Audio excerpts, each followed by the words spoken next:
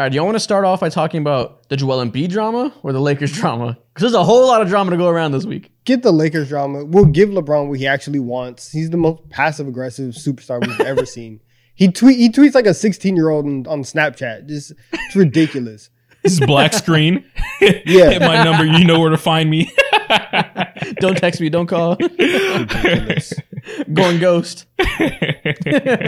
For somebody who like lets us know that he's almost 40, grow up. Like, come on, fam. Yeah, man. I mean,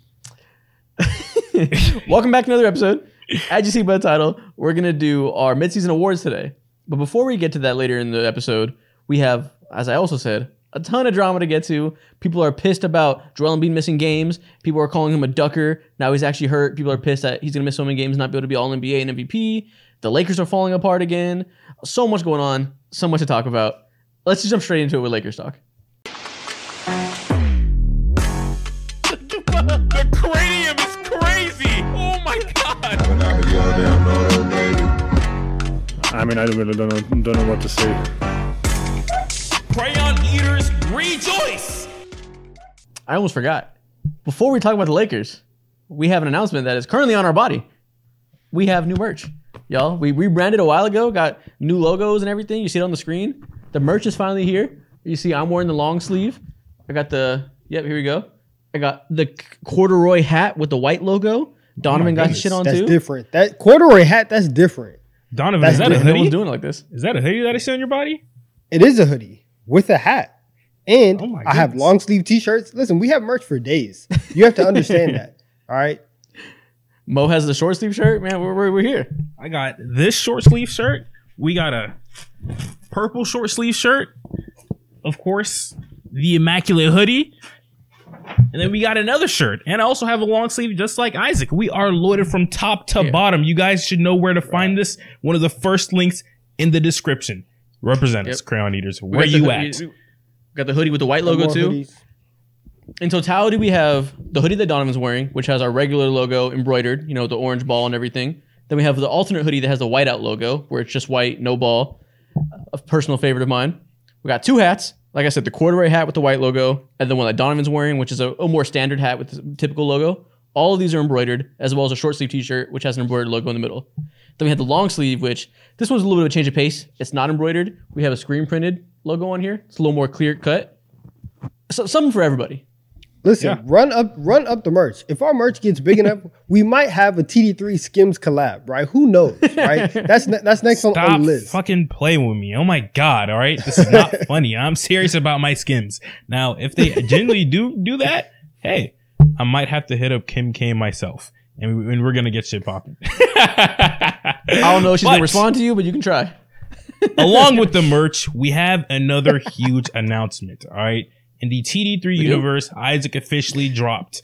Oh, yeah. I forgot. True. Yeah, Isaac officially dropped It's a big his week for show us. by Isaac G, by your truly one and only Isaac Gutierrez. Isaac, tell me what the fuck is going on over there. I almost forgot, honestly. I forgot to say anything, which would have been annoying because I desperately need to shout this shit out. Like you said, I got the first episode of the Isaac Gutierrez show. The show pop up on the screen right now. I'll make it a pinned comment, top link in the description, above the merch because I'm selfish. You go there, it'll be a show with just me. Like every week or so, I'm going to have like a 30-minute or so episode where I go through and give like 5 topics. They're going to be not rapid fire, but like 6 minutes or so on each topic. It's going to be like a mini podcast. We're going to do it every week on my personal channel as well as shorts, all the stuff you guys love to see, more Crayon Eater stuff. It's going to be great. We are going to be everywhere, guys. The TD3 universe will continue to expand. Tune in. There we go. Yep.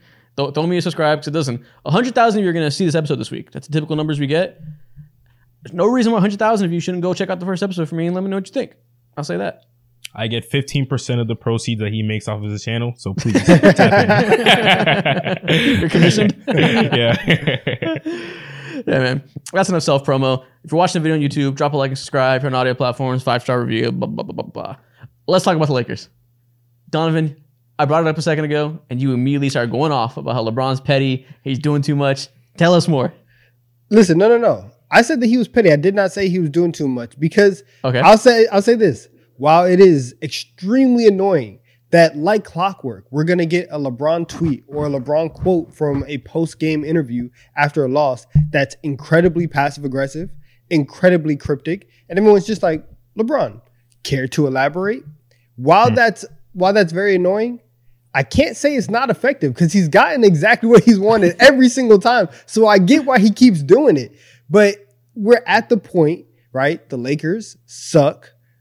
We've been talking about since the summer, since they signed. Exactly. Since they signed Rui, since they signed D'Lo. Everybody was like, listen, these contracts are great to be traded. Like, these guys have been out the door since July. So it's about time. Trade deadline is a week and a half away. I'm ready to see just how cryptic this message is for LeBron. Because does it mean that this year's over? Does it mean that Darvin Ham's gone? Does it mean that he doesn't want to be a Laker anymore? Who knows? But once again, LeBron decides to be passive aggressive. And it's not surprising anymore. This is the most down bad the Lakers have been in the LeBron era. They were down horrendous with Russell Westbrook. I think this is an all-time low. I think this might be even worse.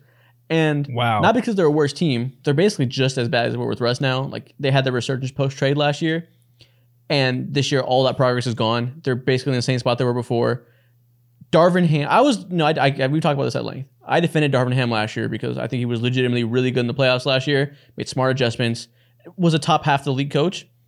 He has to be fired, I think, at this point. The team has clearly given up on him. Every time a player talks in the media, they always throw a slight little thing out there about coaching. It starts with coaching, blah, blah, blah. Like, they just throw these small hints out there that aren't exactly calling him out, but they're not giving him glowing reviews. It just seems like he's lost the locker room. He still is having the issues, at least from a fan perspective, with the lineups. It seems like nobody's happy with the players he's putting out there, which some of it's overblown. There's a lot of hate towards Taurean Prince, which I think is a little too much. But he's playing Taurean Prince like he's like a fucking $30 million per year lockdown defender playing the biggest minutes of his career. Like, nobody can be happy with the way Darvin Ham's been coaching this team this year. Like Donovan said, the players aren't good enough. They're good to be traded. Nothing's working.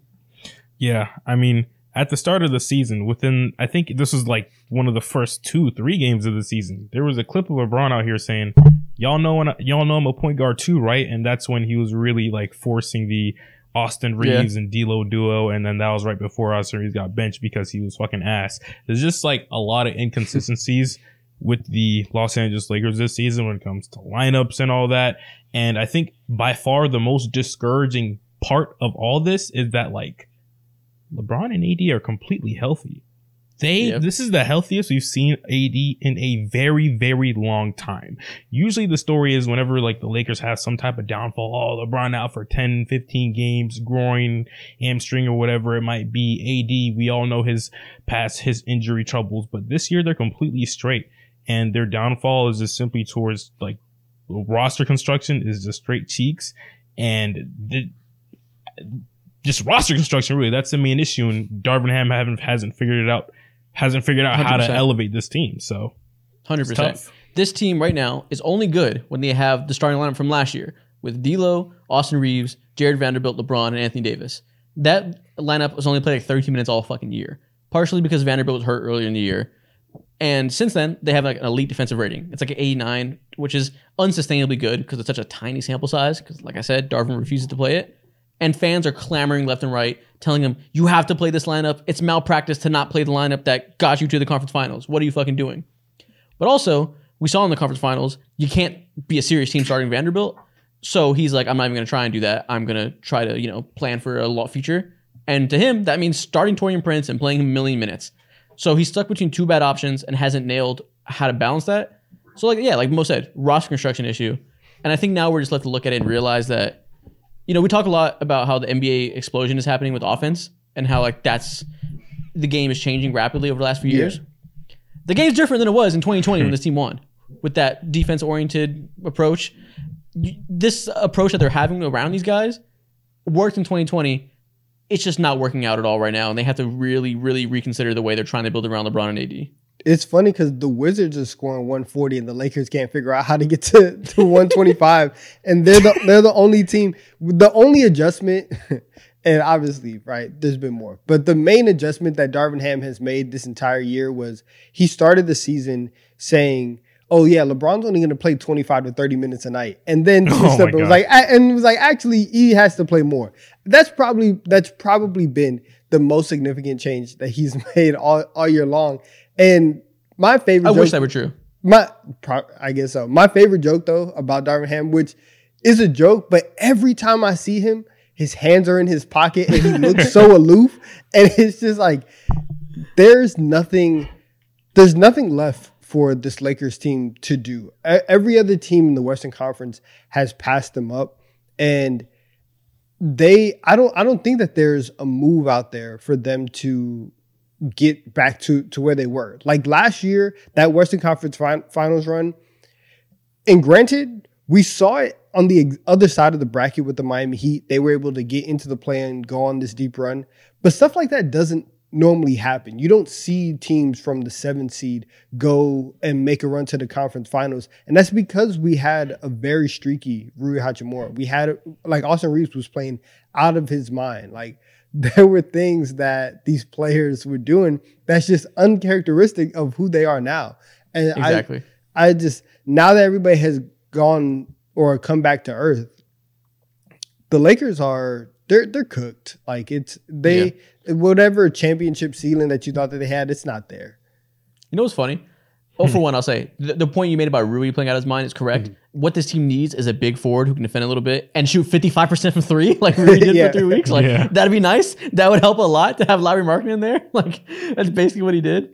But also, like, you know, we talked about the in-season tournament when the idea first came to conception. We were like, this would be super fun because some random mediocre team that is a playing type team will make this run, and like, you know, like a team like the Pacers is primed to be that team that peaks in this point of the year and can like snatch it from you in a way you wouldn't really expect because they're not true contenders. Turns out that was the Lakers, the random mediocre team that made a run at the right time and had a fun couple small weeks. Market team, frisky playing. That was them, and they fooled us, bro. And like, again, you said there's no move that'll fix this team one move wise. I agree, because the most likely move it seems is DeJounte Murray coming in exchange for D'Lo, Jalen Hood-Schifino, and a couple picks. DeJounte Murray is not coming in and fixing those motherfucking issues. Not even a little bit. This team needs a top-to-bottom restart and change their approach. They need shooters, which, you know, they're the lowest three-point rate team in the league. That's not a winning formula when LeBron's 39. That's not a winning formula when Anthony Davis isn't a spacer. That's not a winning formula when Jared Vanderbilt has to be in your lineup to have good defense and he doesn't shoot a lick. You just can't be a team that has the same amount of three-point rate as the Detroit Pistons. With that being said, Zach LaVine, congratulations. You will be a Los Angeles Laker by next week. I wish, bro. Yeah, now we're at the point in time to where like they're literally handcuffed. There's not many moves that can elevate this team to the at least like competent level, make us at least think you have a chance in the regular season. Oh, they always do, because LeBron is LeBron at the end of the day and AD is AD. But regardless of the facts, they still need to make that move. And I think Zach LaVine at this point in time will give you the best opportunity to do so because of the firepower that he does generally have. And a lot of people forget how high level of a scorer he is when it comes to specifically his outside scoring or outside shooting. But a question that I have is, like, if you were to go ahead and fire Darvin Ham, like, that sounds like so easy to do. But the harder question that has to be answered after that is, who are you replacing him with? An interim from the staff. It doesn't matter. They need a new person on there that they can have buy-in from the team, because it seems like they don't have a ton of faith in him, which also is us reading, you know, from like not being in the locker room. So who knows? But it needs a new voice, somebody that's not going to be actively destructive. But also, like the tweet Nikhil had pulled up before this, it said that LeBron and AD have a plus 12 net rating whenever Taurean Prince is off the floor. And that's a plus 22 net rating whenever Reddish and Prince are both off the floor with LeBron and AD playing. That's the problem. The role players that have around these guys fucking suck. And that's not going to be fixed by making Phil Handy the coach. You know, like, they just need to find a Dorian Finney-Smith, to find a Bruce Brown, whoever it may be, and get in a new batch of guys that are going to help those two stars. Yeah. Listen, Rob Pelinka pulled off a miracle one time, and that was whatever he did last year. The way that he was able to get D'Lo and everybody else in that door, that is one of the best GMing moves that we've seen, right? And just finesses. He was able to turn that team around with absolutely nothing. I still don't understand how they were able to put that together. That's not happening in back-to-back years. You are not going to be able to flip everybody on your team to get all the necessary role players in there around LeBron and AD. And so if you fire Darvin Ham, listen, it might be time to tear this whole thing down. Right? It might. You wait until the summer. You fire Darvin Ham. You trade AD. right? Who at this point, when he's the healthiest he's been in 4 years now, he's probably at the peak of his value that you are going to get for the remainder of his career. You trade AD, you hire a new coach. You ask LeBron, do you want to be here for the rebuild or not? And okay, you're going a little far. I don't. I will say, what is their upside moving forward with LeBron being 40 years old? Like we've gotten to the point where Anthony Davis is the best player on the team on a night in night out basis, but you get to the playoffs, you still think like, okay, LeBron's going to lead us there. This that. Doing that to a 40-year-old LeBron and asking him to come back with this cast of role doing players, that to him, he's a victim. that part is actually wrong. Wrong. Oh my It is. goodness. You sound like he's. It is. Okay. It is wrong. Yeah. No, it is wrong. It's like it's the same thing with the Warriors. Like if you have Steph Curry and you are not making the necessary changes to get like an actual roster, everybody at home is watching this. We can see that the team sucks. Okay. If you roll into next year, trading AD and like preemptively doing it, unrealistic. You're not going to do that unless LeBron leaves. But I will say, the idea of LeBron being a free agent this summer is very under talked about. He can opt out, and if things keep going poorly, he can just bounce. And he can be like, I'm going to go to the Mavericks with Draymond, Luka, and Kyrie, and like do my own thing. Like that's a non-zero possibility. Probably not more likely because his son's playing in LA right now. He is in LA for a reason for outside of the game. He loves being a Laker. Like he probably won't do all that, but it's not impossible. And if that does happen, then do you want to build around AD and continue to do him be the star? It's not a horrible idea, but then maybe you're right. Maybe you got to trade him and just do a full scale rebuild. Like, yeah. But you go first, Mo. Say what I you're was just going to say another point. That conversation needs to be had, but I think you should wait for that conversation until it actually happens. When LeBron does make that decision, then of course I think you should probably trade away Anthony Davis, who's close to the peak of his powers, because he's going to be making like $70 million in 4 years from now, in the year 2028, which is just mind-boggling. But that's just the way the NBA is headed nowadays. And at this point in time, someone like Rob Pelinka just has to own it, eat the L's to the chest. He is one of the most mid GMs in the entire NBA. Like who goes out and signs someone like Taurean Prince and expects him to be like play a heavy part on this team. Someone like Cam Reddish, who's been from team to team to team. He's literally he's been a nomad over the last few years. For you expect him to play that same exact type of role. He just screams complacency. The problem isn't Rob Pelinka. Signing those guys isn't the issue. The problem is when the coach plays them 30 minutes a night. That's the issue. Rob Pelinka didn't sign Taurean Prince to be the wing stopper. They didn't sign him to be their OG Anunoby. I don't think that was Rob Pelinka's fucking vision. And Darvin Ham just got a hold of him and was like, "You're Bruce Bowen." That's a Darvin Ham issue. Yeah, I agree. I agree with that. But at the same time, like, what else is Darvin Ham supposed to do? I think sure, I agree. There's schematic things, rotational things that could be better. But at the end of the day, he just sat on his hands because he saw this product thrive once and he believed that they could do it again. And he believed in this mid-tier these mid-tier players whooping it up with LeBron and AD, which was just the wrong decision at the end of the day. There wasn't a whole lot better options. I guess I could have pursued Kyrie, which reportedly they didn't want to because they wanted to stick with idiotic depth, which maybe that's a mistake. Again, who knows? There's so many moving parts there. Yeah. But I think the bigger problem is, if you can go to my Twitter, Nikhil, I retweeted a tweet from Nick Wright about this. The Lakers ownership has been awful ever since Dr. Buss died. And it's just like, again, they got the title because LeBron came and they got it. They made shit happen with LeBron and AD. But from the top down, Caruso walked. They lowballed Ty Lue and didn't get him. They are sitting on their hands and not doing anything about Darvin Ham. There is reports that they're not even thinking about firing him, which I guess is fair. You don't have to fire him. It's not a necessity. But to not do it is to do the inverse of what the Bucks did, where they realized you can't waste a year of this core. We have to make a move sooner rather than later. The Lakers take the opposite approach in every which way. There's no preemptive decision-making that comes from a smart analytic standpoint where you're like, we need to do a value add here and figure out how to put our team in the best position. It's like there's nobody in the Lakers front office that's thinking about things this way, and they're more so just like going by the seat of their pants, just doing whatever in a very unprofessional way. Damn, man. Listen. That's... Go ahead. I listen. They are also and this is just by like NBA standards, the Lakers front office and the ownership group is one of the broke boys in the NBA, right?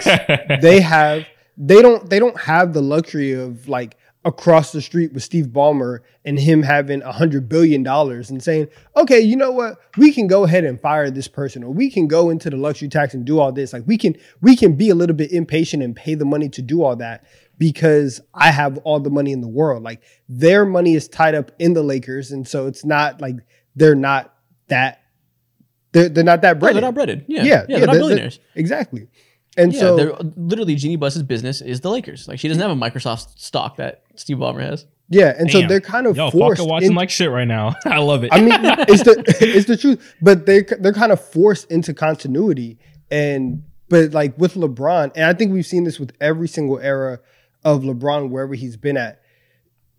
This point always comes. This point always happens. After LeBron started to take control of his career and started to go on this path, it always goes this way where you have a year of building, right? You have your title run, and then towards the end of it, it's a flame out. We're trying to get people in and out, right? Coaches are being moved around. So I understand that like the Lakers have kind of been forced into this, but there's also kind of LeBron's model. And so if we're just going off of history, now is the time where LeBron finishes the year and he goes somewhere else. And that's just probably how it's going to be.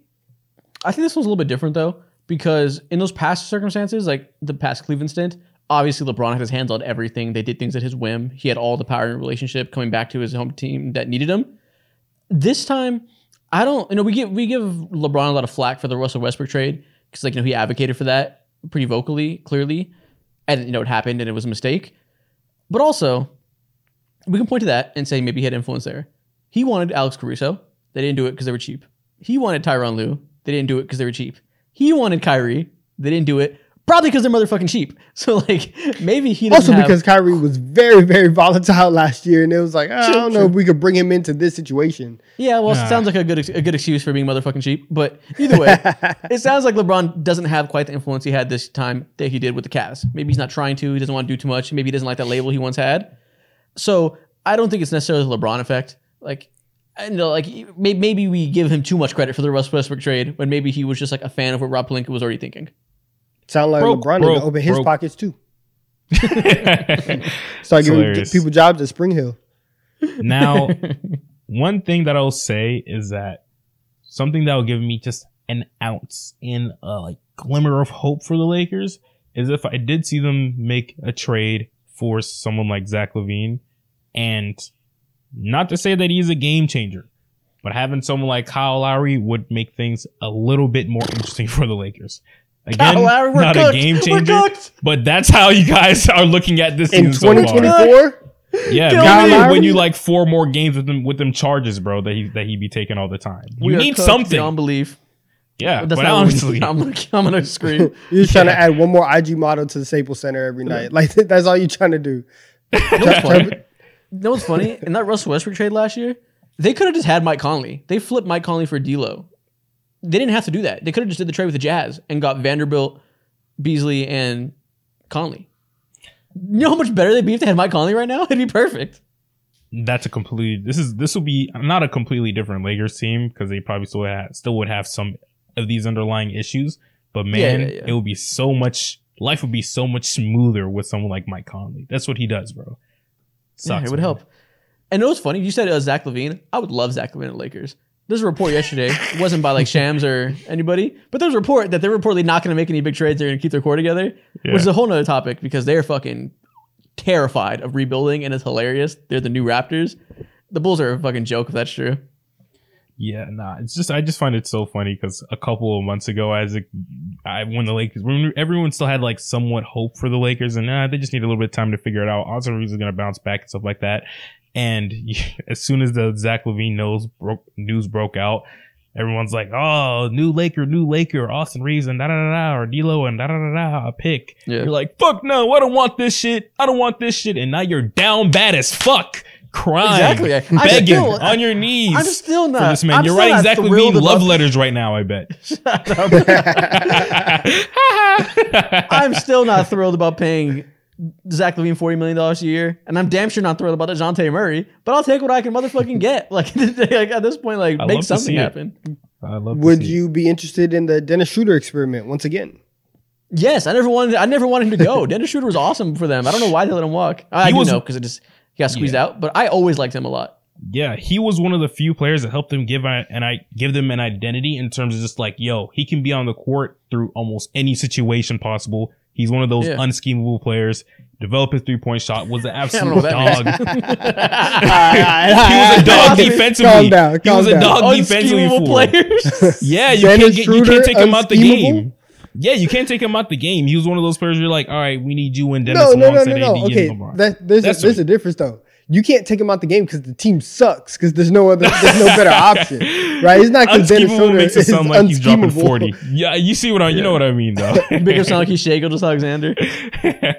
No, but he was their best point of attack defender, and it helped them a lot to have that strong point guard defender. Like I liked him more than D'Lo. Like you had to pay D'Lo because like you don't want to lose him for nothing. But I always was like low key trade him and keep Schroeder. I just love to see you down bad in terms of your team, man. Anyways, let's move on from this fucking team. Let's talk about a team that's up right now. Let's switch from my misery to Donovan rejoicing. We're going to spread the love to you because the New York Knicks are fucking incredible. They're up to the 3 seed in the East. They are the best defense in the league by far over the past 2 weeks since they got OG Anunoby. They have like a 98 defensive rating, which is insanity for that sample size. And they're just shackling everybody, beating the shit out of everybody on offensive rebounds. Jalen Brunson's a god. Julius Randle's hurt. Prayers. OG Anunoby's a perfect piece for them. Amazing. Hartenstein is a dog.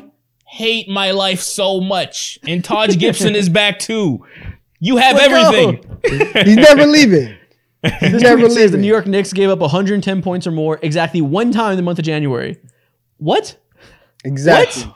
Exactly. League average offensive rating. Bing bong.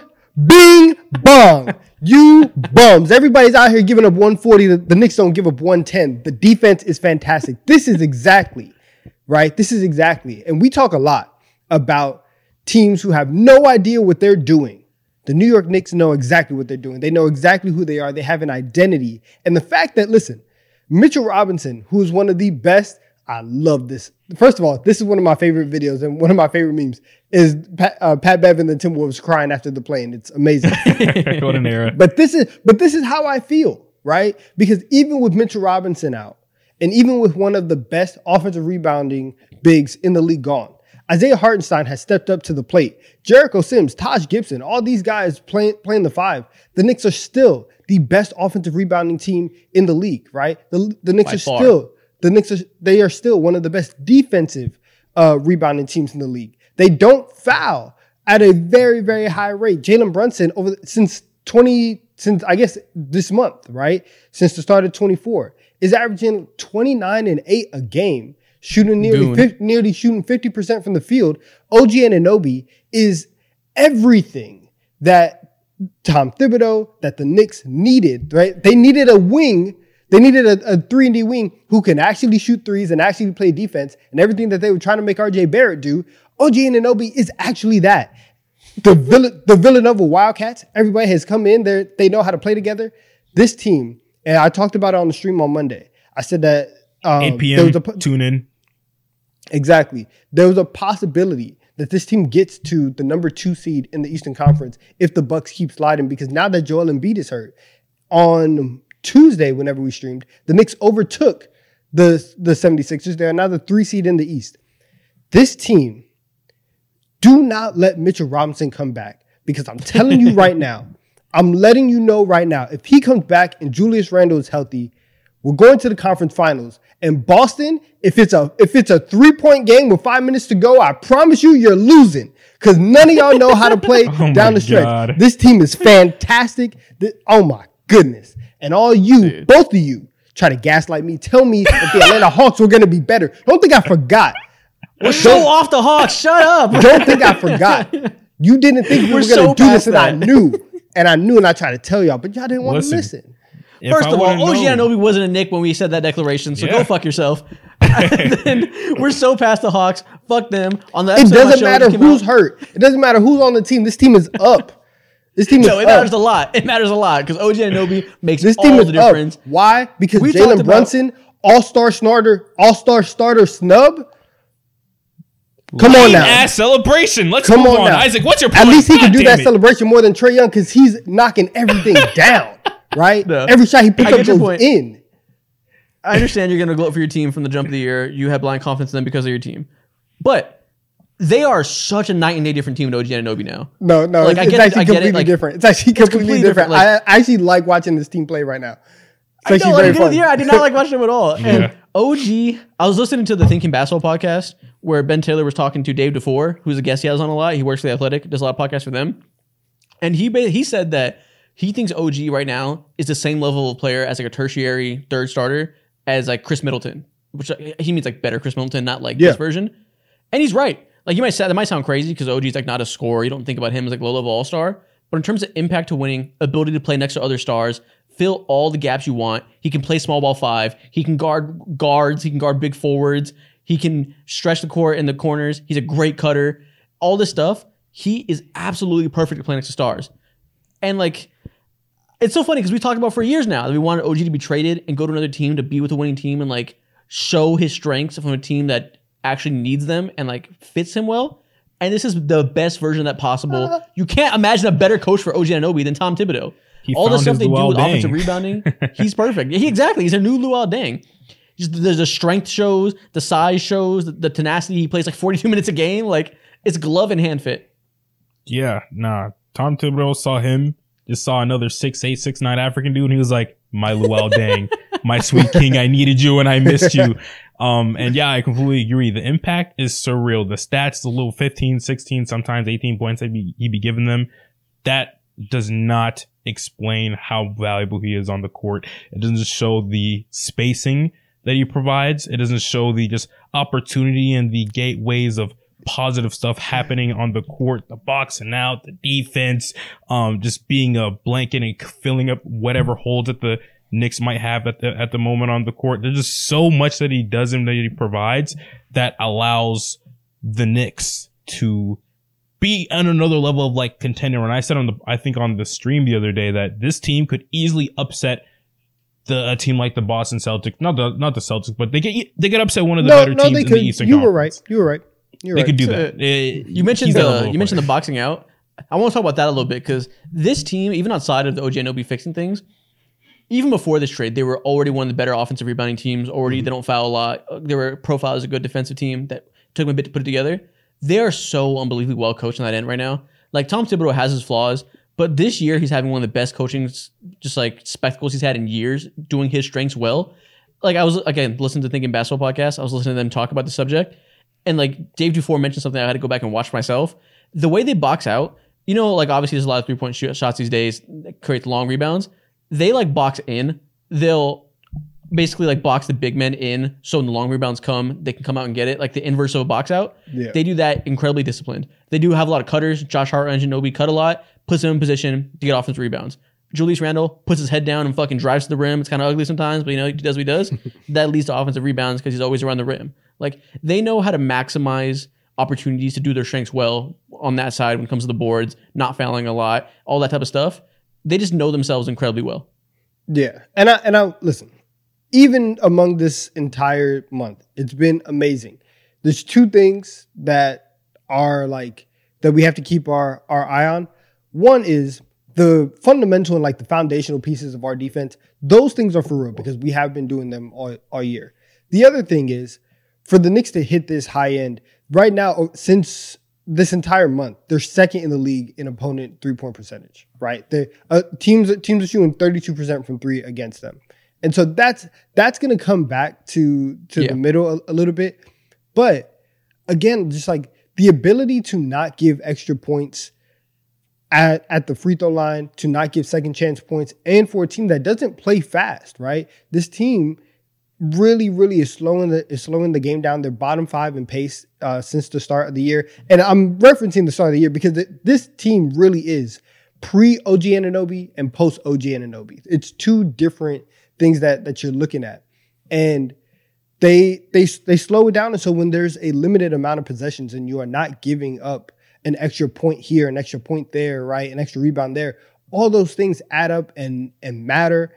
And in a playoffs context, this is exactly what you want to see, right? So if you are going up against the Cleveland Cavaliers, which we saw last year, they were able to out physical them. Jalen Brunson is amazing in isolation. Julius Randle, when he has it going, he's amazing in isolation. And so the ability to create for themselves, and then everybody else, like Dante DiVincenzo, the big ragu, he's been shooting lights out.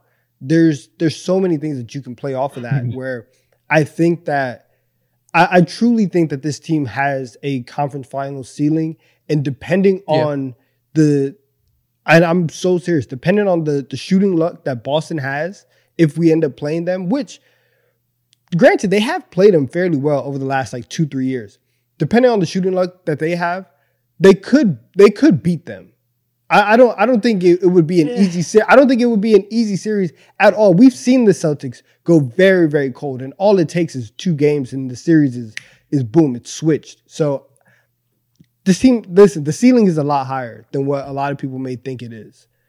I think the floor is incredibly high. Like they're not losing the first round. I don't think. I'm ready to rule that out. I agree. It's just hard. Like it's so hard when you know they have their limitations with their top end talent offensively. That like it's like Jalen Brunson versus the world, and we saw in the second round of the playoffs, Jalen Brunson was really good and effective, but it's hard for him to be effective getting his own shot and also creating offense for the rest of the team because he's just like not a particularly strong playmaker.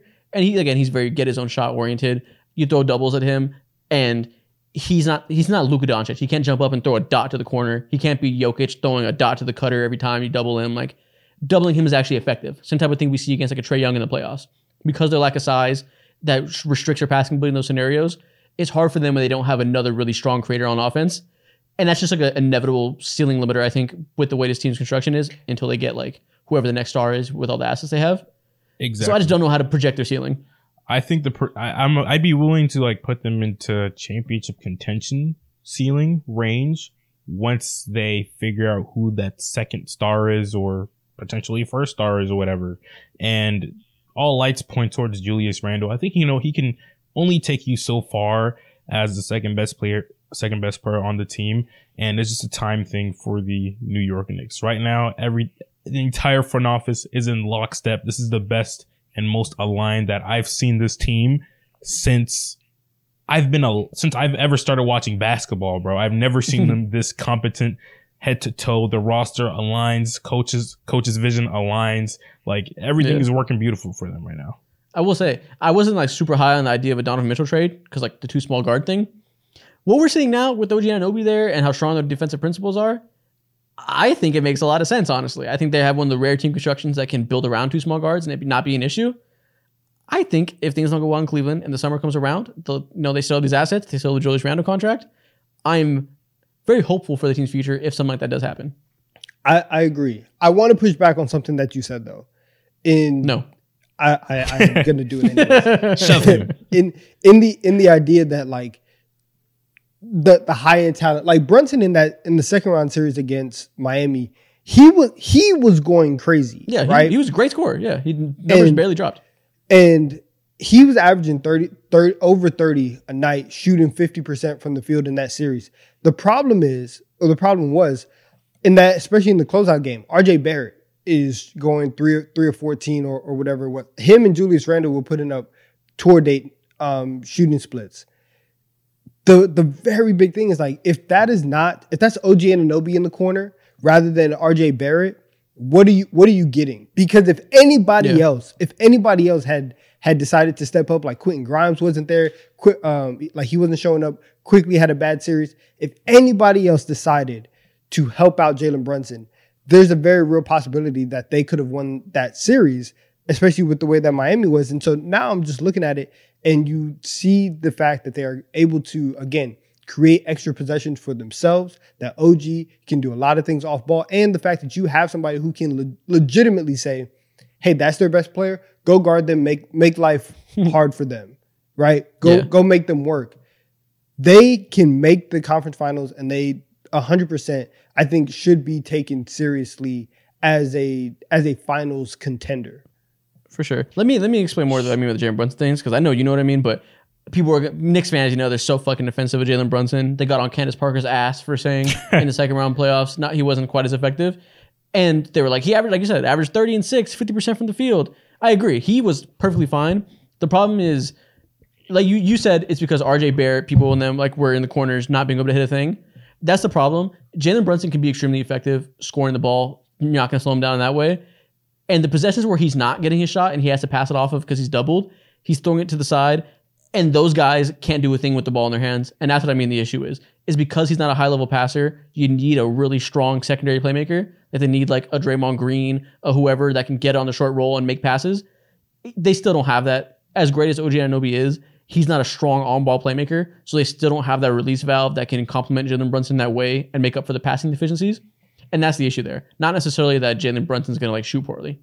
Yeah, and I think that just comes with time as they continue to figure out how to elevate this offense. Just to make it simple, they need more layers to their offense and a couple more counters because I don't want to say it's predictable, but it is kind of predictable. Jalen Brunson's unstoppable in my opinion. It's very predictable. Yeah.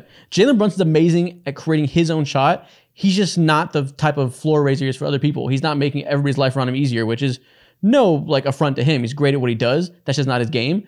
And they need somebody who that is their game, you know? I agree. Here's what it is. Jalen Brunson and Julius Randle are gonna hit you in the mouth over and over and over and over. Yeah. And he's gonna give you the shimmy shake. He's gonna throw his shoulder into your chest. He's gonna move you back. And for a lot of people in the league, there's absolutely nothing you can do.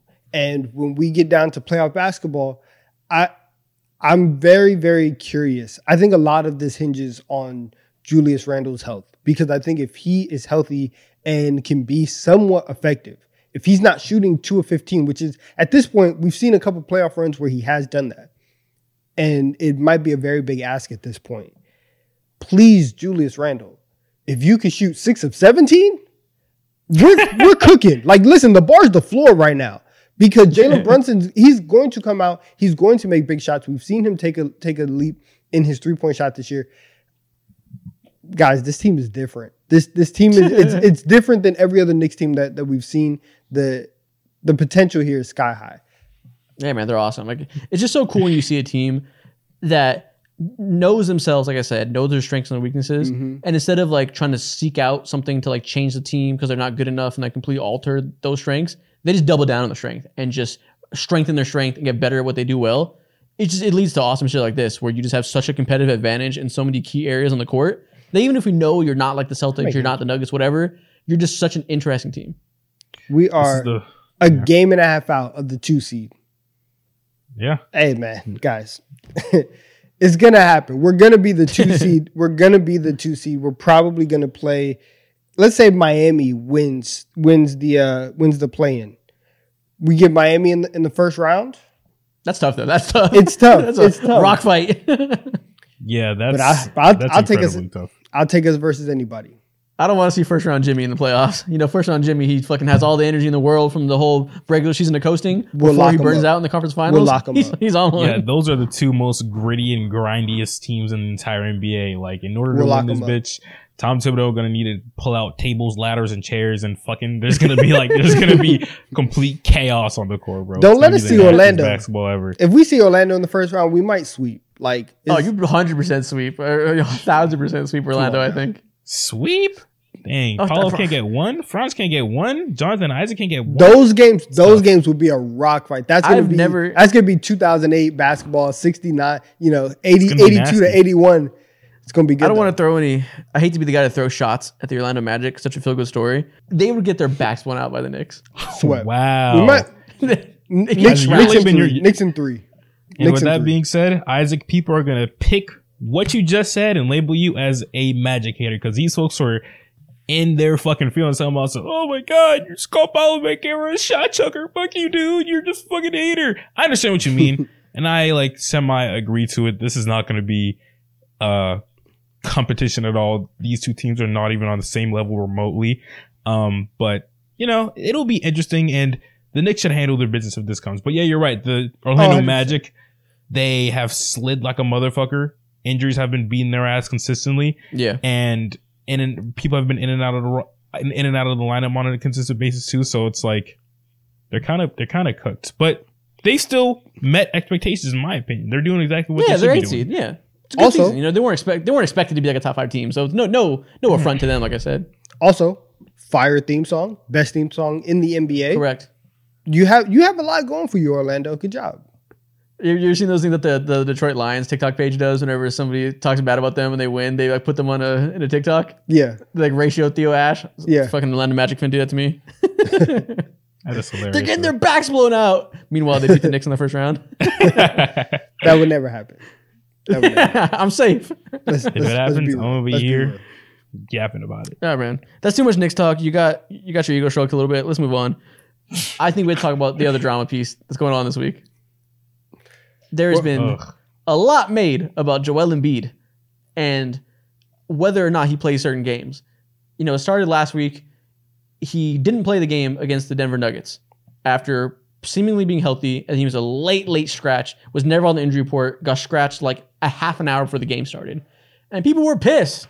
I saw people comparing him to Hitler. People were being so dramatic. Oh my God. People were going crazy. Like, the fans were just like, he gets so much vitriol, it's crazy. People were acting like he decided to sit out. Legitimately, they think he's ducking games, like he doesn't want to play in Denver. Like, people have the type of brain rot where they actually think that Joel Embiid saw the schedule and was like, I don't want to play there. Which, like, I don't know. I try not to, like, be too disrespectful to people who have certain views. That is not true. You're a fucking idiot if you think that. Like, no, like, you're fucking stupid if you think that. Like, you're genuinely fucking dumb. Yeah. And it's just hilarious. Isaac calls people stupid more than anybody else. He loves it. Don't let him fool you. He has every right to do it too. He has every right to do so, because we saw this play last night against the Golden State Warriors. He was just running, and all of a sudden he tries to jump. He has zero lift. It looks like someone absolutely just sniped his knees from the stands, bro. He 100%. Shouldn't have played last night. 100%. Exactly. He shouldn't have played. People thought it was a fake injury, whatever, yada, yada, yada, bullshit. And then he comes back. He misses the next game as well. He plays the Warriors 2 nights ago. He's questionable, and he pushes through. Clearly because he's trying to not be labeled this way, right? He hears what people say about him every year. And like you just said, he gets hurt again in the Warriors game. And now he's going to be out for who knows how long. And I say all this to say, all of this is because this fucking 65 game threshold that has he made to be an all-NBA team and MVP, he's trying to hit that 65 games because why wouldn't he, right? It's a great accomplishment you want to get. And it's leading to him being hurt. We saw the same thing happen to Tyrese Halliburton, who missed 8 straight games and came back too early from a hamstring because he wanted to make All-NBA and get the Supermax. Got hurt again. It's just leading to nonstop negatives. It's cooked. It's sad. I hate to see it so much. I hate everything that Adam Silver has done to my league. Just kidding. Hyperbole, of course. But in terms of this right here, he's just being this stern in order to go ahead and like secure this TV deal bag. I get it, but at the same time, this shit was so illogical, and they did not run through the worst case scenarios. And the worst case scenario in this situation is that we're seeing one of the greatest scoring seasons, point blank period ever, not only from a big man or anything like that, just point blank period ever, just go not unnoticed, because in our minds, I'm sure that we're all going to agree he should have been MVP this season. That's assuming that he doesn't hit that 65 game threshold, all because of TV deal money. That's all it comes to at the end of the day. Yeah, and go ahead. I've gone back and forth on this rule because on one hand, like I understand wanting the winners of these awards to have played a significant like part of the season, right? I understand that. I understand trying to put pressure on people to actually play in these like marquee games because that's what you're selling the TV does. I understand like it's a business, it's a product, and you're trying to prioritize that. However, there's the other side where Joel Embiid, quote unquote, ducked, right, sat out on a nationally televised game. You are still getting that this year. And so when you go back in the offseason and they start talking about the rules and stuff like this, everything that you tried to prevent was still able to happen under the 65 game rule. And I don't know. It's really tough because again, I understand wanting to have like the top award, say this person played this much, they deserve it. And if you weren't available, then you can't be eligible for this award. Like I do get that.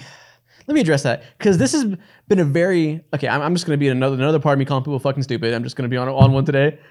I hate this discourse. It's such an annoying argument. I told you he loves it. I've been so annoyed the past few weeks. It's a running thing. I'm so annoyed by discourse lately. I need to get off Twitter. It's just fucking making my blood boil.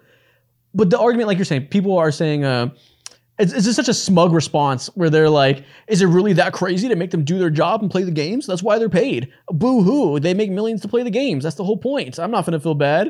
And it's just so smug and just like surface level. I'm not going to think about it. I'm just like, they should play the games. But like, duh. The argument isn't that you should let people win MVP if they play 40 games. The point is, the voters were going to legislate that regardless. If somebody plays 60 games and somebody plays 82, the voters are already going to account for that. You've seen it before. That's already in stone. That's going to be a thing. So the point is, doing a hard line at 65 and forcing them to play through injuries is just doing more harm than good, especially for all NBA, where there's a big monetary attachment to it for young players trying to get the different levels of max contracts. Like we could go out here and be like, I think it should just like not be that. 65 is a hard line, is ridiculous. It should still matter though. They should play the games, and they'll respond like, "So you're saying games don't matter?" And it's just like, that's just a 1 point thing that there's no level of arguments to it. It's so dumb.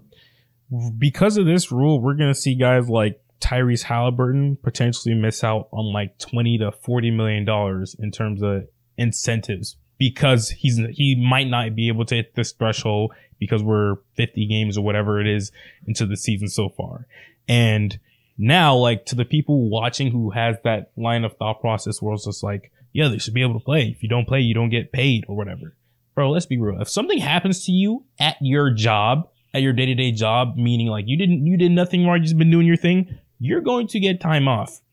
And that's due to respect to your employer, because you got hurt in line of working and shit like that. And so same thing applies here. It's just a normal thing. No one's ducking and dodging. They're just doing what's best. They should be doing what's best for the organization, the team, their career, and all in all, big picture, the NBA. And it's also just dumb that for some reason, I don't know what discourse made us get this way. I think it was probably Anthony Davis. We've started to talk about injuries as if it's like a flaw of somebody, and it's like they're just pussy and like they're doing it on purpose, and like it's a character flaw. Like they should just be tough and not get hurt. Like so much of that is outside of the control of people. You know, you can tweak your ankle, you never know what happens. And we're treating it like it's like an affront to the game that people are getting hurt more now. Like it's just like back in my day, we didn't get injured. We played through games. Like it's such a weird moral stance people are making. I feel like this started to really brew back in like 2013, 2012, back in them not peak Spurs days, but when the Spurs were really, really fucking good. And we would see guys like Greg Popovich just sit his entire starting lineup and not give a single fuck to the entire NBA. Just like, I'm just benching everybody. Why? Because I said so. And we've seen players, teams do that here and there, in and out. And I think a lot of fans just like have miscues and just the wrong entire thought process about things. They don't understand like the back end things happening. Most of the time, it's coaches and medical staff and people like that trying to emphasize rest so they can be at peak performance when all this shit matters the most. Yeah. Yeah, I think the NBA, one of the things that like becomes a different conversation is they have to figure out where the incentives get placed from, right? So like, are they going to be all NBA? Is it going to be from All-Star stuff? Because let's say that somebody gets hurt throughout the season, but like the first half of the year they were balling, they made the All-Star team, but they missed the second half of the year because of injury, and now they can't make All NBA. Like, should we attach the monetary stuff to the All-Star stuff? The system right now just feels a little weird. I think because of how much players get hurt, and now because you're trying to mandate where people, like how much people have to play, the system feels like it needs a kind of complete overhaul. And I don't know, with the way that discourse is, this rule felt like Adam Silver just being like, all right, people are mad about the games. All right, like you have to play a certain Literally. amount of games. Like he just threw something at the wall, and there's not that much like thought into it. And so now we get into 1 year of it happening, and everybody's like, "Yo, this rule is kind of stupid, right?" Like now you're costing me $40 million because my hamstring got tweaked, and I was trying to do that for you. I think that maybe switching it to different criteria or having those incentives built into your contract might have to be changed moving forward if we're going to keep this rule, when in actuality we probably have to get rid of it. Yeah, 100%. It's just a very it's such a lack of critical thinking about like the possible outcomes. Like you said, it's just directly to negate load management. And it's just I feel like it's such a narrow view of why people why load management happens and what we should do about it. It's a very lazy reaction to it, I think. Look at TV Adam money. Silver messing up again. TV money. That's all. And The PA let this happen. Like they probably just like had to for negotiation for other stuff, but like it's honestly crazy the NBA PA let this happen. Honestly, Grant Williams, vice president. We are looking at you right now. You are a suspect. Exactly. Who's You the are a president? scammer. I think Kyrie's the president of the NBA PA. Is he? still. I think is it Kyrie? Because I know it can't be. Let me see. At one point he was. I don't think they do re-elections pretty often. CJ McConnell. Oh my goodness. No way it's this dude. Yeah, it's Is CJ. it? Oh yeah, it is. Kyrie is not on there anymore. He's been gone. Yeah, I'm like, Kyrie after all these years? I forget who's on the PA. Kyrie was there in like 2017. He's been gone. Oh man, Isaac, can you imagine being told, damn, y'all skipped out on the stream Monday because Isaac has a tummy ache? Y'all ain't getting paid this week. Go to hell. You sick to our stomachs. It's just such a bad rule. Like, let that be a subjective thing. Like, in 65 games is such a bad threshold. It's terrible. If it was 60 games, would you guys feel any different? I guess it'd be marginally better, but either way, I think same principle. Let the voters decide this and let them weigh it individually.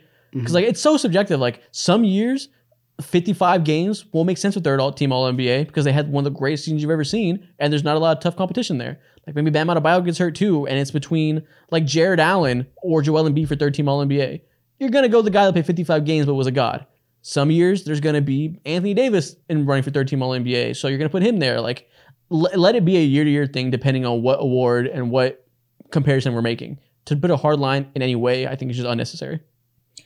I agree, man. It's tough. And seeing stuff like this happen where like during the offseason, Adam Silver was on JJ Redick's podcast and he was talking about, oh yeah, I'd love to see the game be talked about in a way where we're diving into the X's and O's, and then bullshit like this is in place. And this is completely getting away from the X's and O's and all the actual interesting stuff that we're talking about or that we're supposed to talk about, because this is like robbing people, robbing fans, robbing just NBA history as a whole of monumentous, like huge moments that we should all be raving about and telling our kids about and shit like that. It's hilarious. Yep. Anyways, now Jokic doesn't get MVP number 3, so there's that. I guess that's just Woo-wee. new discourse. New next Jokic MVP's gonna drop. That's sick. Is it going to People are forcing the Shea narrative, but I think when the voting comes around, you're going to look at them side by side and be like, they have basically the same record, and Jokic is Jokic. Yeah. Like, I know Shea's cool and fun, but it's Jokic who's playing the same way he always has. Like, I imagine media voters are going to side with him. Wait until after the All-Star break, right? And we can use this as a transition because Embiid's his MVP case is done, right? He's missing. Yeah, he's missing tomorrow's game against the Jazz. He's probably going to miss many more after that, based on what it looked like, the knee injury looked like. So the Shea thing after the All-Star break, if the Thunder finish with the 1 seed, and like I really think that we're going to see a late push. Like you remember a couple years ago when Devin Booker ended up being like top 4, top 5 because everyone was like, oh, he should be there. I think that kind of push is 100% on the table for Shea in the last 2 months. And he 100% is going to like push. If Jokic does get it, I don't think it's going to be a runaway type of thing. I think Shea's going to be right there. Shea's already in it. Yeah, I see what you're saying. Shea's already there. As soon as Joel Embiid hits that, it's immediately going to be a 1A, 1B debate with Shea and Jokic. So I don't even think it's going to be a late push. It's going to be like already the immediate push. I think the late push might be Luka Doncic. who's currently averaging 34.7 That's points per fair. game and 10 assists. If they rise up the standings and get like the 4 or 5 seed, which they're not getting to 4, but if they can get to 5 or 6, there might be a push there. They'd Maybe have he'll to get he'll to get 5. third. They'd have to get to 5. The other two guys who are in the same conference and are like top 3 seeds, there's no way that they would have to get honestly to 4. You have to get somewhere comparable. And they can't. Exactly. Impossible. So that's why I just don't think that's going to happen. Yeah. I love this talk Interesting because race. we're talking about this right now, and no one has mentioned the best team in the NBA, the Boston Celtics, and Jason Tatum potentially taking this shit home. No one should He's be not gonna talking take it about home. him because I won't fucking vote for him either. That's bruh. what I thought. I thought this was going to be Tatum's year. They get a scoring title, get MVP, and Yeah, nah, he just it's not hasn't. happening. Yeah, it's not going to happen. He's not that He- guy. he- Not He yet. doesn't want. He doesn't want it bad enough. Anyways, man, I guess we transition this to the point of the episode. We're over an hour in. We had a couple good rants. It was fun. I got real pissed off. Let's talk about the NBA midseason awards. What we're all here for. Let's do it. We go, man. are here. We are going to decide. We're not predicting who we think are going to win it right now. We're going to do strictly off the first 41 games or however many it is now. We're a little bit past the midseason point now. Strictly off of that sample size, who would win these awards if the season ended today? We're going to go through all the regular awards and then add a couple of our own to the end. Should be good. Yeah, Yeah, I let's agree. roll. Let's There's roll. going to be a lot of these awards where I feel like we're going to be in lockstep just because there's like, it's kind of straight to the point. No real conversation outside of maybe 2 or 3 awards. But we're going to make this interesting regardless of fact. Yeah. Let's start. Let's get the easy one out of the way first. MVP. Are we all going Joel Embiid? That's the only right answer. Yeah, I guess. Yeah, he still qualifies under this. Yeah. For our own midseason awards, we're not factoring games played at all out of principle. Yeah, exactly. We do We're right gonna over here. put John TV3. Morant. Okay, now let's relax. I'm joking. Hey. But no, it's got to be Embiid, right? It's Yeah. pretty clear cut. We really don't even got to explain it. One of the best scoring seasons of all time. His team's been really good. Great defensive season. Great playmaking season. He's been the best player this year. Yeah, he Yeah. got it. Yeah, best player by Shout out to you. far so far this season. One of the better teams in the entire NBA. It's him easily. You're not going to win the real award, but at least you get the T3 midseason MVP. That I can give means you that. something. Embiid, we will be sending you your sticker via mail. Just let us know what that Your PO box sticker. is. I will send you a corduroy dad hat. There you go. Next, let's get to a debateful one. Which, wow, debateful is not a word. What the fuck did I just say? You're in your bag Debatable one. Rookie of the year. Donovan, I'll ask you first. Which way are you leaning for the midseason award for Rookie of the Year? I'm going with Wemby as my rookie of the year. I wanted to hold Okay. on as long as possible for Chet because I wanted to give him credit. Wemby over the last like month and a half, 6 weeks, he has been everything that he was advertised and putting up full game numbers on a minutes restriction. And he's been unlocked and he looks like the number 1 overall pick. He looks like the generational talent that we thought he was going to be, even more so than what he looked like in the beginning part of the season. I think it's very clear cut. He's the guy right now. Do y'all realize that Victor Wembanyama currently leads the league in blocks? That is Like ridiculous. in total blocks? In Or- blocks per game. Yeah, He plays 28 minutes per game. He's up to that 3.1 blocks per game. yeah, that's Jaren Jackson Jr. stuff. From last year. 3.1? As a rookie? Like, They're already a inflating top stats. whatever rim protector? He's amazing. They're inflating stats. as that. This is a easy rookie of the year for me. Well, let me not say easy. It's an interesting conversation. It's a true conversation to have. And I can understand and see some points and understand why people want to select Chet Holmgren because of the insane impact that goes beyond his sexy statistical numbers that he has already. But Wemby is just the better player. I feel like we've lost the true meaning of like what rookie of the year means. This is not about like who has had better impact on the team. This is just simply about who is the best year 1 player in the entire NBA. And Chet Holmgren in his first real year playing in the NBA has been fantastic. And in every other regular NBA year, he would be the rookie of the year. But Wemby is just genuinely a better basketball player on almost all levels of the court, except for his 3-point shooting, which will eventually come around. The defense is ridiculous. The scoring It's been in the better, multitude too. of ways. It's ridiculous. Rebounding, like whatever you want. The passing, insanely underrated. It's ridiculous. There's no words that can be compiled and formed to describe what type of player that he is and how great of a season he's having. Could you imagine if we switched Wemby and Chet? Like if the Spurs had Chet and if the Thunder had Wemby, they would be the favorite for the championship right now, right? Easily.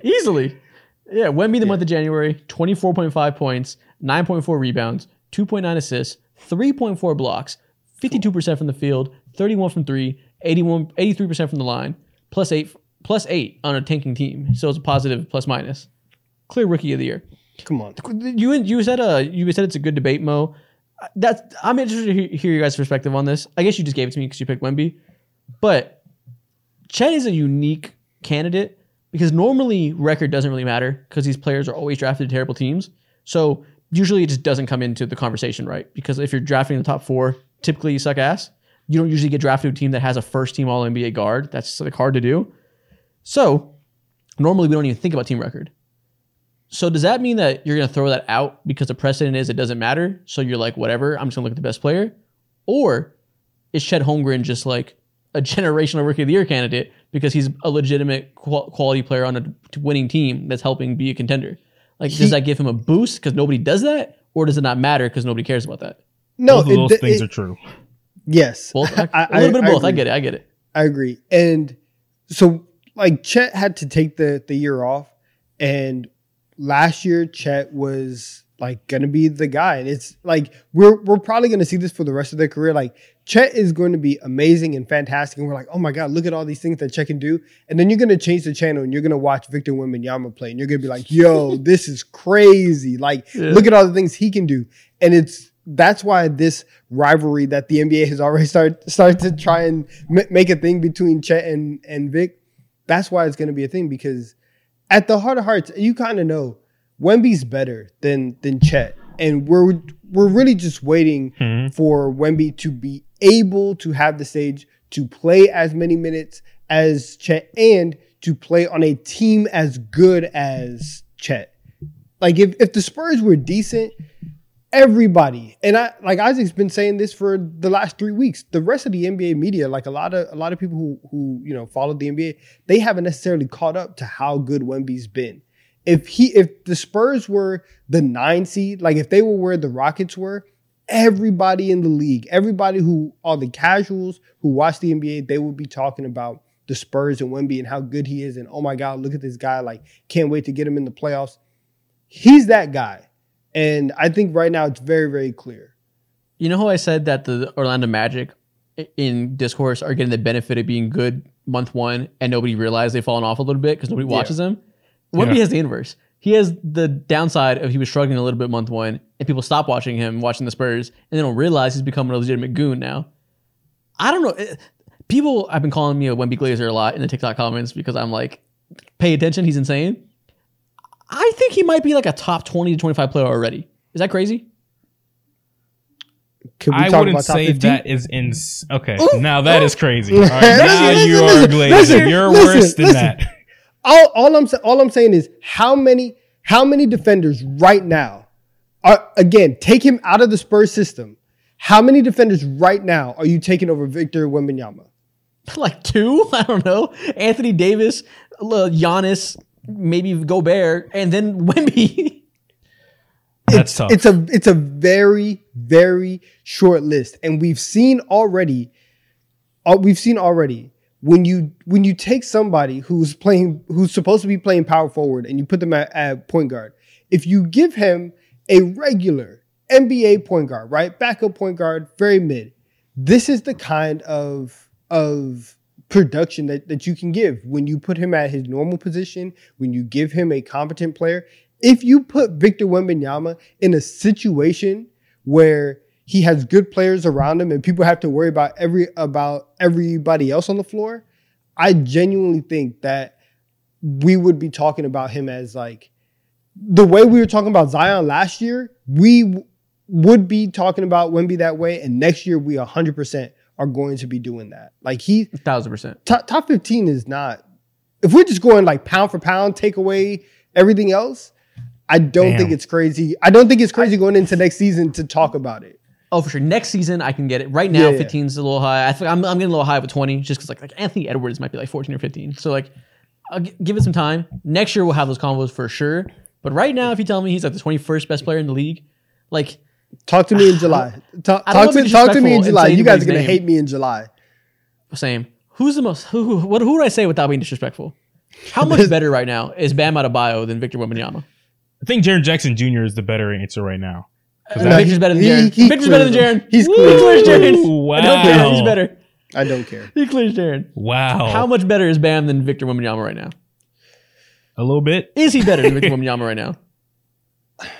Yeah, I'll give Bam the slight nod, and that's only because of just what? like I've seen Respecting him our do elders. It. Exactly. That's literally the only reason why. That's literally the only reason why. If Victor Wembanyama was a part of the Miami Heat, oh my God, they might. I don't like this. And I'm going to sound crazy to some people. I'm going to sound nuts because people find it crazy to give a rookie who hasn't done anything that type of respect.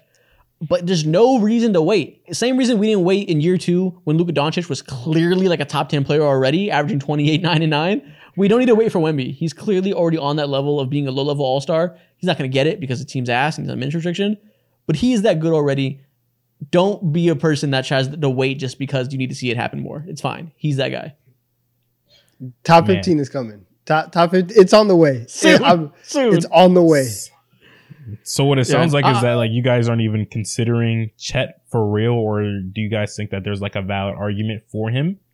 For sure is. Yeah. I mean, like I said, you could argue, if you want to argue that he's a special rookie of the year because he can be the second or third best player on a title contender and you give it to him, I don't have any issues with that.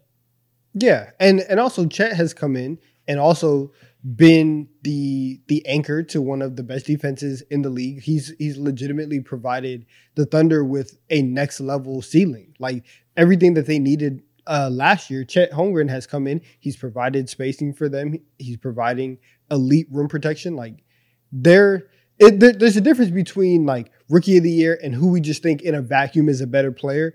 But what Chet has done this year shouldn't be scoffed at. Like even though I'm picking Wemby, I don't want to make it seem like I'm disrespecting anything that Chet has done because he's been legitimately fantastic this year. Also, I agree. If we're doing this for just first half of the year, season ended today, Chet's hit kind of a rookie wall over the last 5 or 6 games. He's kind of been struggling. Of the last 5 games, he's had single-digit points in 4 of them. I mean, 3 of them. 4 points against Minnesota, 9 points against Detroit, 8 points against Portland. He's just tired. It's a rookie wall thing. And this happens with almost every rookie. It's hard to play 82 games when you just came out of college and you played, what is their season? Like 35 or something? It's 30, 33, 34. Yeah. It's a long season before the All-Star break. That typically happens. Vic hasn't had that issue mostly because he's on a minutes restriction. So there's that. Yeah. I'm happy. We can move on to the next award. We can move on. Next award, let's do an easy one. Defensive Player of the Year. Give it to 3, Rudy. 2, 1, Rudy Gobert. Rudy Gobert. Give it to Rudy. Give it to Rudy. Yep. The Listen, only debate man. early in the season was potentially Anthony Davis because the Lakers were profiling like a top defensive team. They're fucking not at all. So it's not even a conversation anymore. It's so easily Rudy Gobert. This is why the front office wanted to go ahead and give away them boatload of picks for Rudy Gobert. Now, did they overpay still? Maybe a little bit, but who cares? They got what they wanted. They have a newfound team identity. Rudy Gobert is the second best player on that team in terms of impact. The main reason why they're just like on another level good. We've seen this type of good built around Rudy Gobert before with the Utah Jazz is because of his defense and how they decide to funnel everything towards this dude who has some of the greatest instincts that we've seen before, has been able to move his feet. Obviously he's not guarding guards like Curry or anything like that on a consistent basis, but in terms of just like being able to keep up and making those swift adjustments and turning his hips, he's one of the best in the league. And he's deterring almost every shot that comes his way. He is definitely the defensive player of the year. Facts. They have a 108.6 defensive rating in 2024. Second place Boston is 111. That's a huge gap between 1 and 2. That's crazy. He's so easily that. What I want to know is, who do you think is going to finish second and third? Because I think it might be, at this rate, OG Anunoby and Jared Allen. Which is crazy, right? OG Anunoby. I think OG gets second. Yeah, I think we've seen a push in the last couple of years of people trying to give like wing defenders a little bit more love, and OG also has been fantastic. He's come onto the Knicks and been amazing defensively. So like it tracks out, but there hasn't been like when it's clear cut, everyone's gonna be like, all right, Rudy, he's DPOY. Who else can I give love to? And then OG's probably gonna fill that void. 100%. And the Cavs are third in defense right now with Evan Mobley out most of the year. Jared Allen's been amazing. I think Jared Allen might slip into that top 3. That is a lot of season happened though, so who knows? Yeah, exactly. I agree. Me personally, I don't think I would put OG Anunoby like number 2 just because of, you know, he hasn't been on the Knicks the entire season and there was like a good 25, 30 games or whatever it was to where like no one was having these conversations about him. But I'm happy that everyone's like stuff. I know, I agree. I mean by the end of the year though, not right now. Like so when he will have played like 55 games with them. Yeah, that's fair. I still think it might be.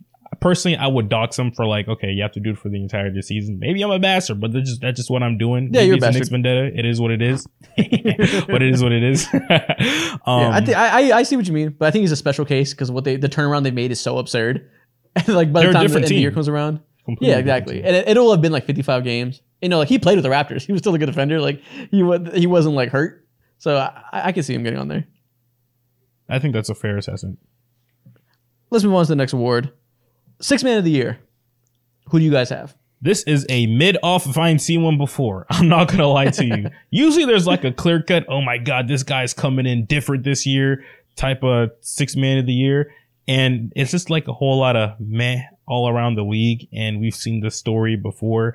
6th man of the year award is typically someone who just gets hella buckets coming off of the bench. It's like the Lou Williams, Jamal Crawford, and as of late, like Jordan Clarkson award. And some of the top candidates this year are guys like Tim Hardaway Jr., Bogdan Bogdanovic, and Jordan Clarkson again could be up there. I wish I could give it to someone like Naz Reid, but his numbers haven't been the sexiest as of late, and he just doesn't qualify in terms of what this award has been about over the last few years. So me personally, I think I might I might lean towards Tim Hardaway Jr., even though I want to give it to Bogdan Bogdanovic on the Hawks. Correct. Tim Hardaway Jr. is the correct pick, and he is my pick. I agree. Good Clean job, sweep. Tim. That's Clean it. sweep. That's it. There you go. He's currently averaging 18.7 points per game. Luka Doncic has missed some time. Kyrie Irving's missed some time. They don't have a ton of guard depth around that, and Tim Hardaway has been rock steady there, being the second guard or third guard, depending on who's available. And it's been great for them. He's having a really strong shooting season, getting to the rim better than he does in usual seasons. He's obviously not a great defensive player, but this is a points per game award. So literally, it's all that matters for voters. He's getting buckets. Yeah. Yeah, exactly. As of late, he's been absolutely snapping, putting up 36, 19, 13, 17, and 20. He's been absolutely hooping. And tonight, I believe he played too. He had a great game as well. So this is his award. Congratulations to you, sir. Shout out you. Next award. Who was y'all's most improved player? This is kind of interesting. I think immediate candidates, Tyrese Maxey should be like the top dude, obviously. But after that, Jalen Johnson deserves a couple of nods because of the just dramatic leap that no one saw upcoming. But Tyrese Maxey, this award has him written all over it. Yeah, this is another one in the media. Everyone decided this month one. He hasn't given us any reason to change it. He's made a legit star leap that has honestly saved the team. You know, we all thought the 76ers were going to slip a little bit after losing James Harden. Didn't happen because Tyrese Maxey filled those shoes wonderfully. Easily his award, I think. Good job, Tyrese. We're proud of you. If nobody tells you, the Deep Three is proud of you, Tyrese. Yeah. You agree, Donovan? Yeah. I agree. That's my pick. Yeah. We got one more traditional award before we get to our couple of different ones. Who's Coach of the Year? This one's interesting. I don't know if y'all want to spend a ton of time talking about coaches, but there's a handful of legit candidates this year.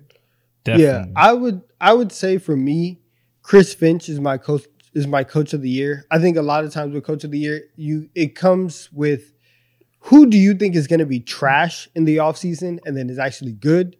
And I think Chris Finch fits that mold perfectly. Like there's other guys in terms of like in-season turnarounds, like Tyronn Lue honestly should be in top three because of the turnaround that they've had, right? Jamal Mosley, depending on what you thought of the Magic preseason, but Chris Finch and the hand that the Timberwolves were dealt, and a a lineup that we all thought was legitimately flawed and that they could not be a top 6 team, let alone fight for the best defense in the league and the number 1 seed in the Western Conference.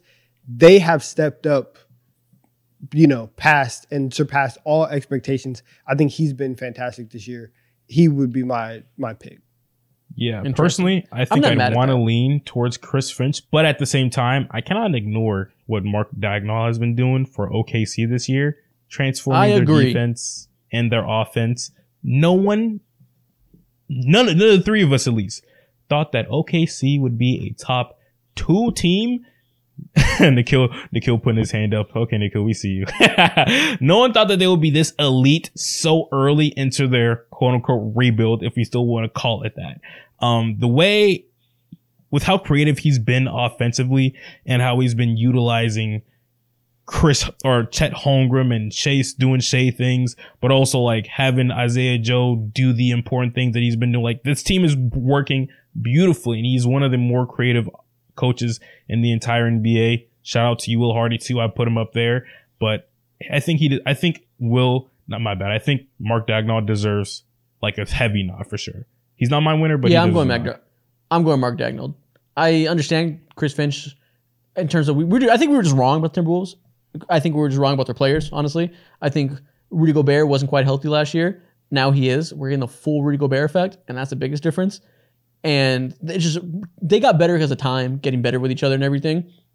I don't think that he hasn't done a bad job by any means. He's been a good coach. If he finishes top 2, I'm cool with that.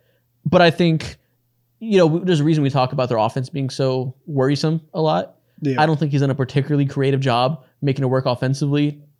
They're like 21st in offense for most of the year. Doesn't really move me. Defensively, I think a lot of that is Rudy Gobert rather than coaching. Then you look at Mark Daigneault, and I think it's just as impressive to be this good with this young of a roster, especially when your second best player is a literal rookie and your third best player is a second-year player. That's just as impressive as making it work with the lineup that we thought was really flawed. And to be elite offensively and defensively, be incredibly creative with all the stuff he does.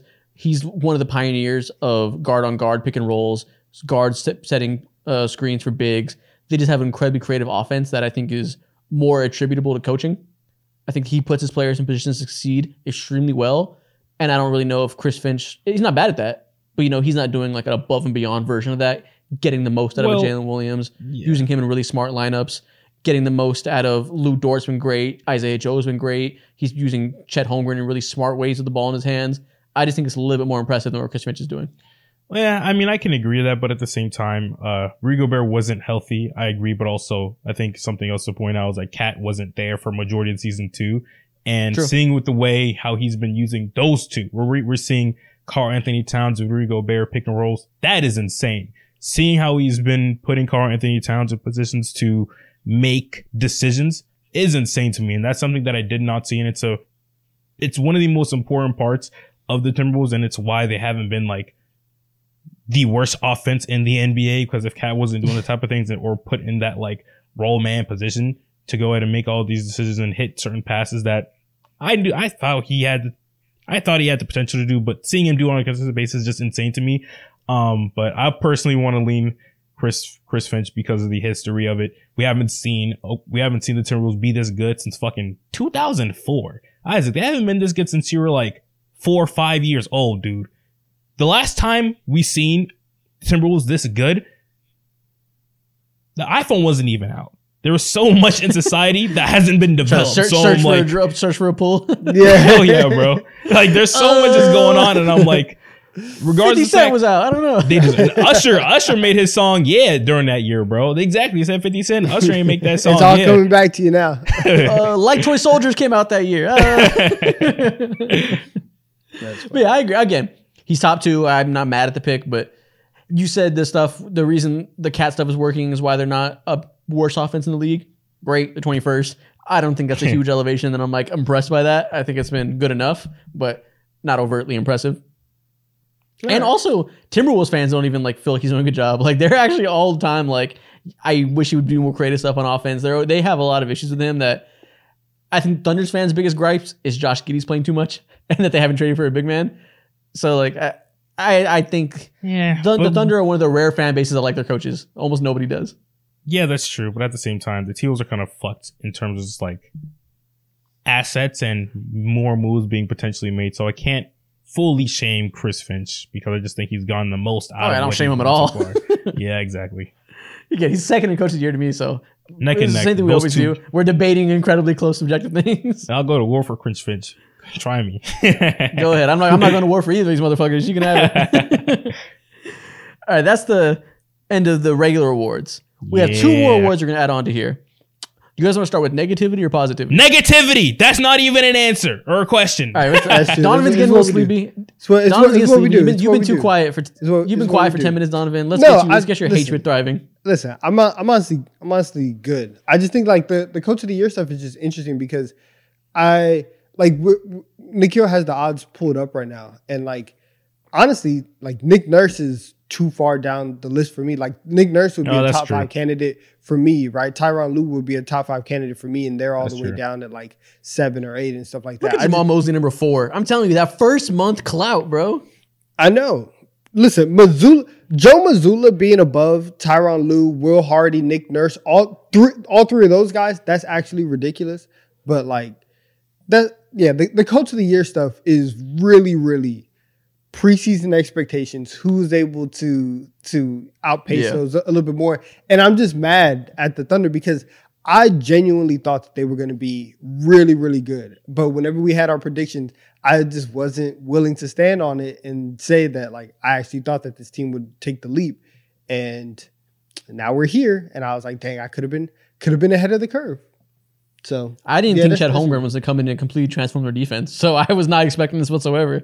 I wasn't even like. I told y'all in our centers centers rating, I had Chet and Victor Wembanyama immediately as better than half the centers in the league. Like I had You're full on the confidence money. in them. I had full confidence in them, but I didn't stand on it when it came time to it. There you go, man. I respect it. Okay, next award.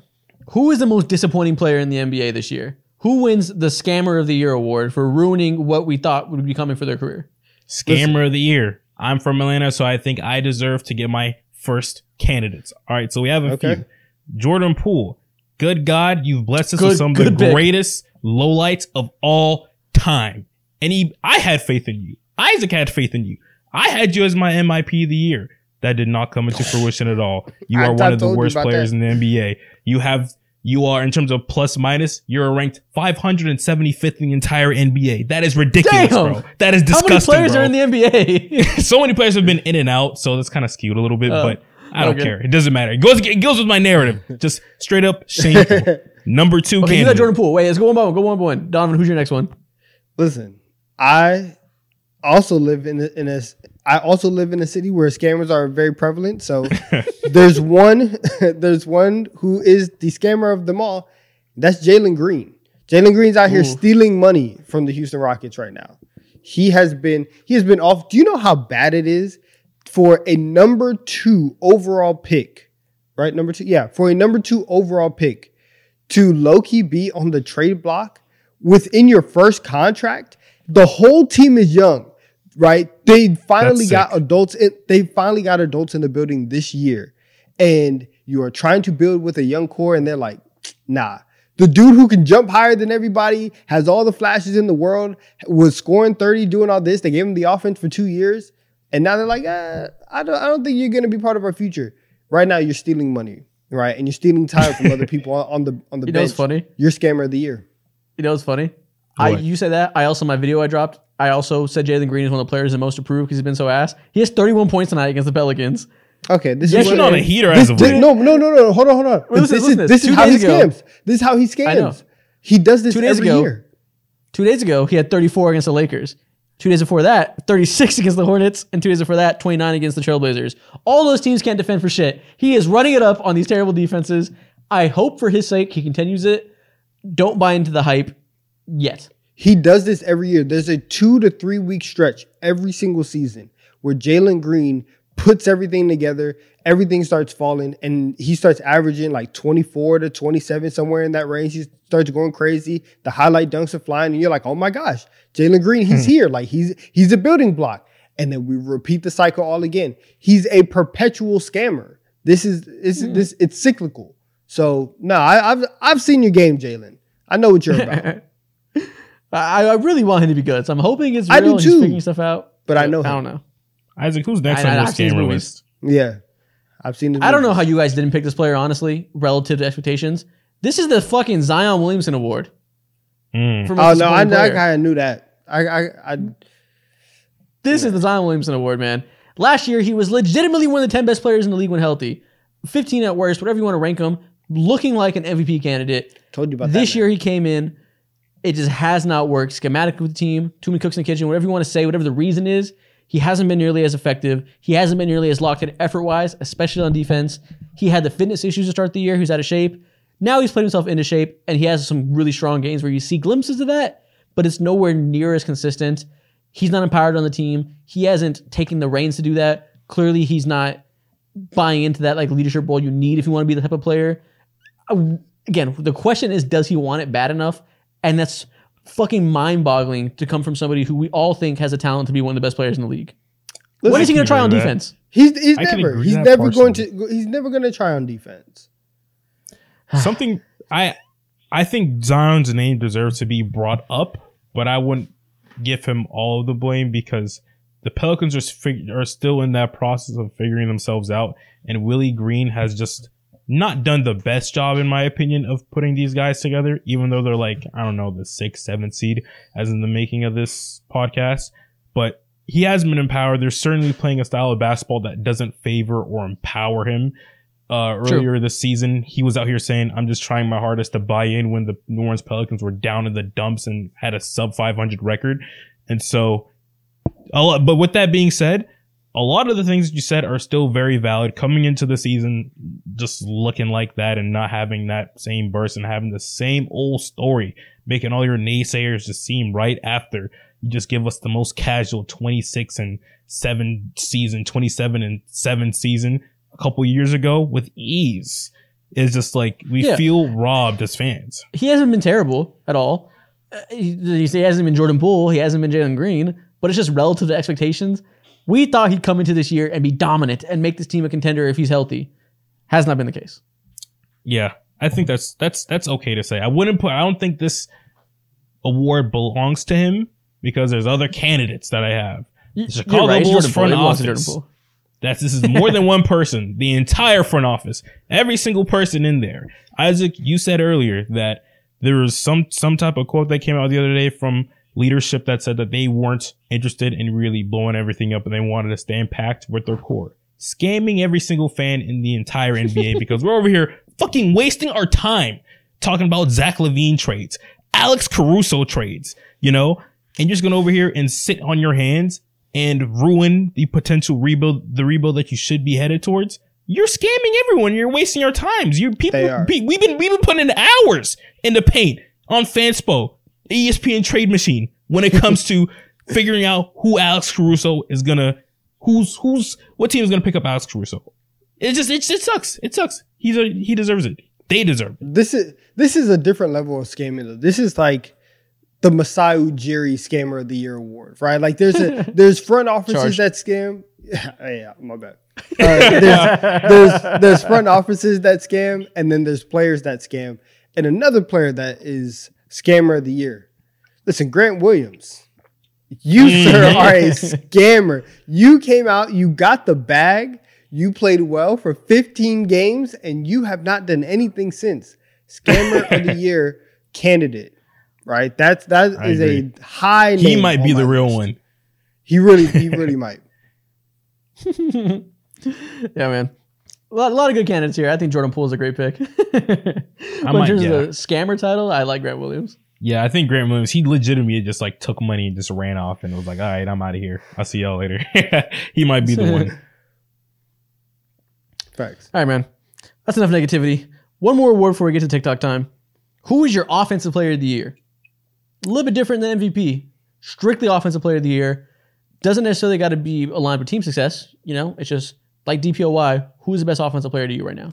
I think this is a pretty easy answer. And this award has Luka Doncic written all over it. 35, basically 9 rebounds and damn near 10 assists per game. His numbers are ridiculous. And not enough people are talking about it right now. For obvious reasons, of course. But damn. Is there obvious reasons? I think he's insane. And like I said this, I soft launched this take a month ago that I'm like, we had one question for every team episode. And I was like, my question is, how long until he's the best player in the league? He needs to be in these conversations with the top 3 big men. Like, he's absolutely insane. One of the most all-around gifted offensive players we've seen in I don't know how long. I don't want to say all time and throw myself into a loop and I'm in a corner. I don't know. Very rare gift of volume scoring and passing. Obviously, the 73-point game was a cherry on top. He's easily the best guard in the league right now. Yeah, he has that title. He would be my pick as well. I think for somebody to score 70 points and then Luka to come back and be like, wait, not only can I score more points than you, but I can also nearly have a double-double and almost have 10 assists to go along with it. That's crazy, right? That's actually wild. And I held off when we did our player rankings. I held off and I still had Steph Curry above Luka Doncic.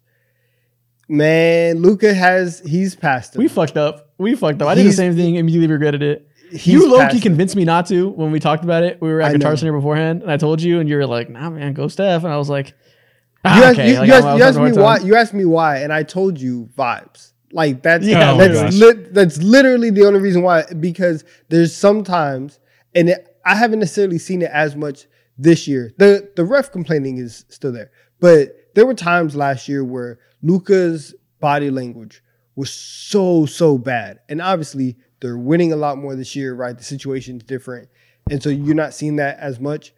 But what he's able to do on a night-to-night basis with a team that for years, right, even after they got Kyrie, we've said they don't have a lot of help around him. And he has been able to elevate them to a point where they are competitive. And if they go into any playoff series, you feel like they have a chance because for 4, 5, 7 games, Luka can black out and average 45 in the series. And it's incredible.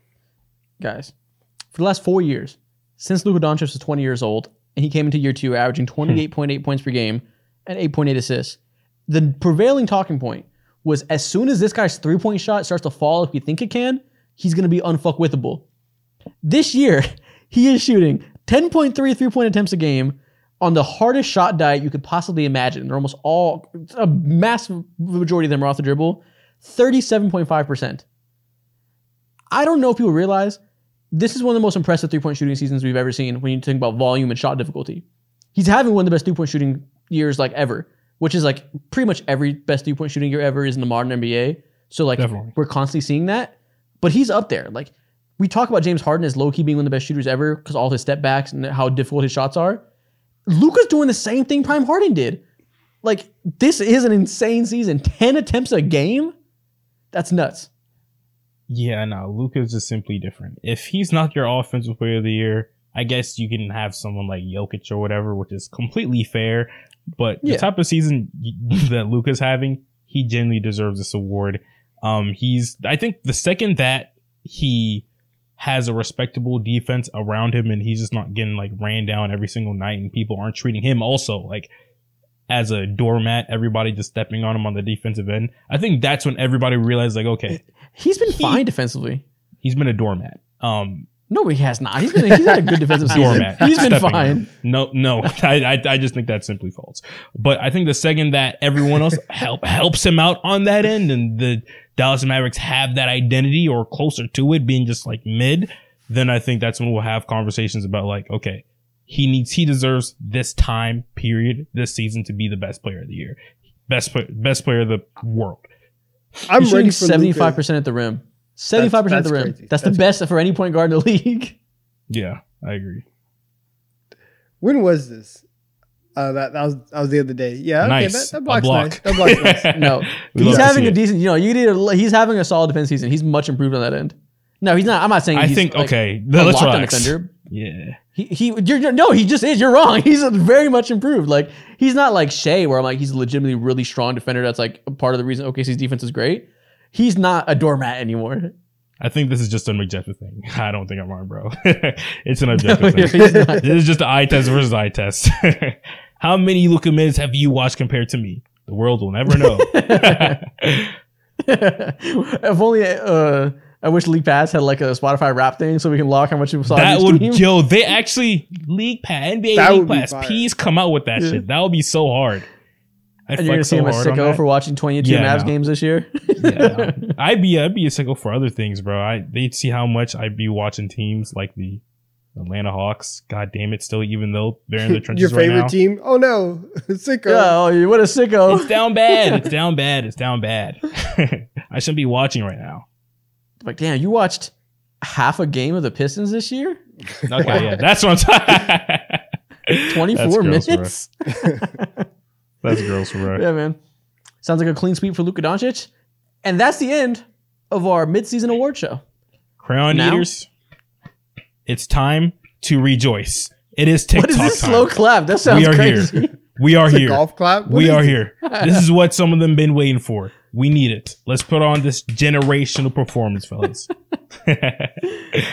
Welcome to TikTok time.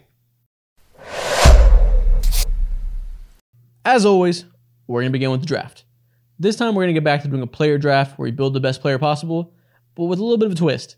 We're going to build the most fun player to watch possible. Not the most skilled with any type of qualification, just strictly the most fun to watch. Building demigods. Okay. Let's do it.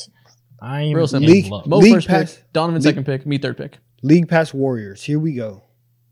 There you go. Ooh, So you know how it goes, y'all. Y'all know by now. You don't need any more explanation. Let's build the most fun NBA players to watch possible. Mo, where are we going with the first pick?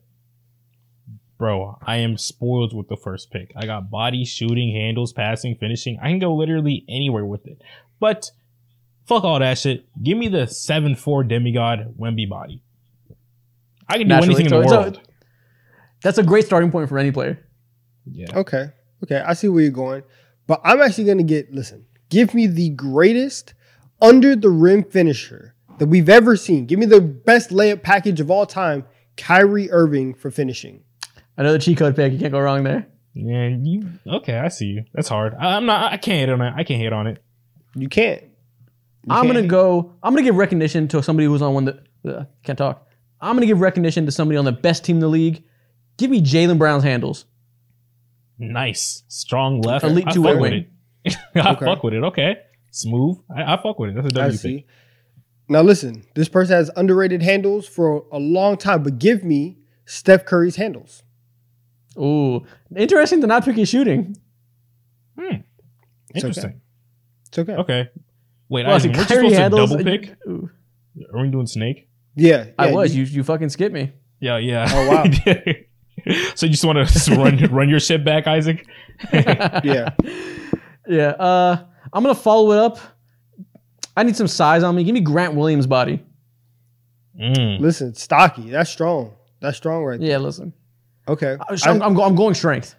Okay. He Okay. has a lot of cushion on his body. Protect yourself from a lot of falls. I see the vision. I see that. Cushion. Got tush. All right. So I have the greatest layup package of all time. Give me the best shooting package of all time. Give me Steph Curry shooting. Ooh, gotcha. I like that. Okay. The best finishing with the best shooting possible. Like that's such a crazy start for a guard. I'm already here. Yeah. This is an and one mixtape waiting to happen. In fact, this is Twitter's favorite. Your TikTok Yeah. views are through the roof. Yeah, no, that's sick as hell. That is insanely sick. So I guess one of the better things that I could do in this case is shooting. Go ahead and give me Devin Booker. Very underrated. Okay. Nice 3-level shooter. I see. it. Okay. It's not bad. It's not bad. I need some elevation a on little my Kobe J. cosplay. Something about that sounds sus. Yeah, It's not, but it's adjacent. it's your mind. It's not. I'm broken. It's just you, man. I'm broken. Yeah. Oh, is it me again too? Fuck, I forgot. Yeah. Let's run. All right. So I got handles, passing, and finishing left. Damn. I have a lot of good options. Choose But wisely. really, I think I'm going to go ahead and roll with Nikola Jokic passing. I'm unguardable. And the passes that I'll be whipping and throwing behind You my sold. behind my head, behind I'm my letting- back. But is he the most fun passer? Exactly. I'm letting you know this He's the best right passer. now. You kind of sold. Because one, give me Giannis's body. Okay. Ooh, Okay. fair. Now you're a That's the cheat steal of the code. draft. Now you make Steal no the sense. Come on, guys. Steal the draft. But you got to steal the draft. I got the next one. Give me Michael Porter Jr. passing. Michael Porter Jr. passing. Okay, Listen, he I do see be the swinging vision. that rock. He swings that rock.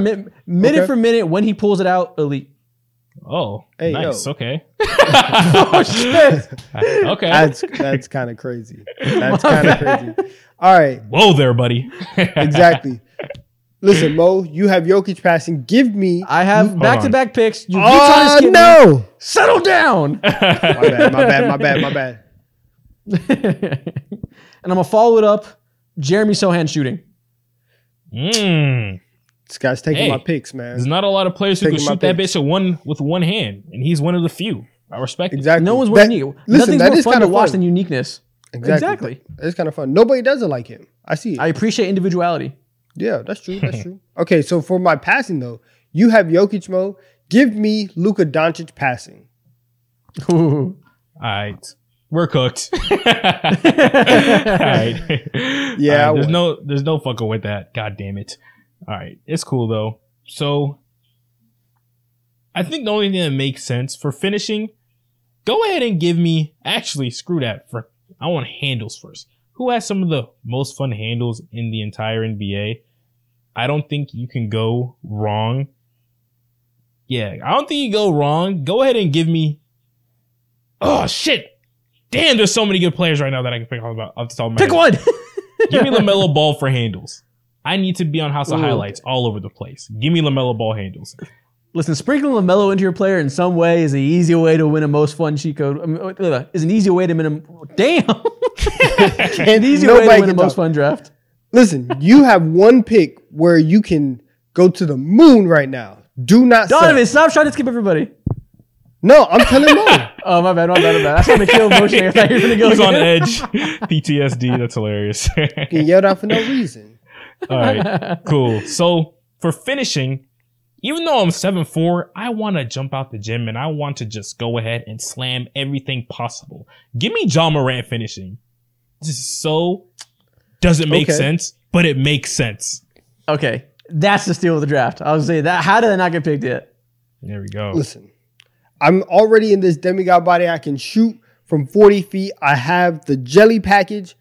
I don't even need crazy handles. All I need is a simple crossover. Give me Kevin Durant's handles.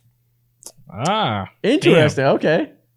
I like that. Oh my God. And Giannis's body.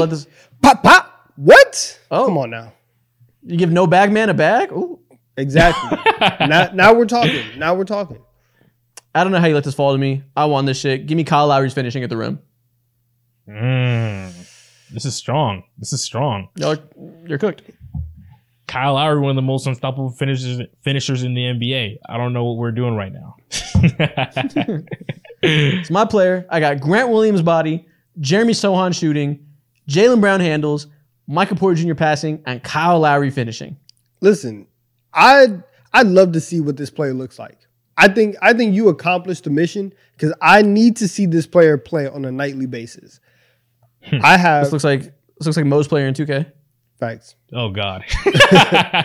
Listen, okay, so for my player, I have Giannis body, Steph Curry shooting, Kevin Durant handles, Luka Doncic passing, Kyrie Irving finishing.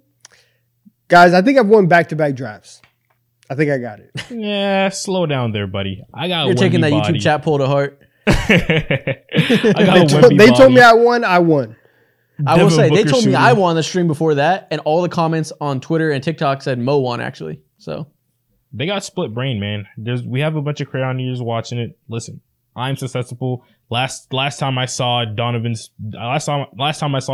draft, I was like, damn, he won that shit. When deep down, I feel like I would have won. So I'm all over the place too.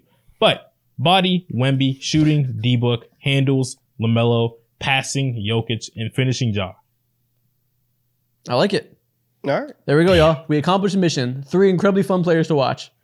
Let's do it. Next video we're going to do, let's jump straight into the tier list.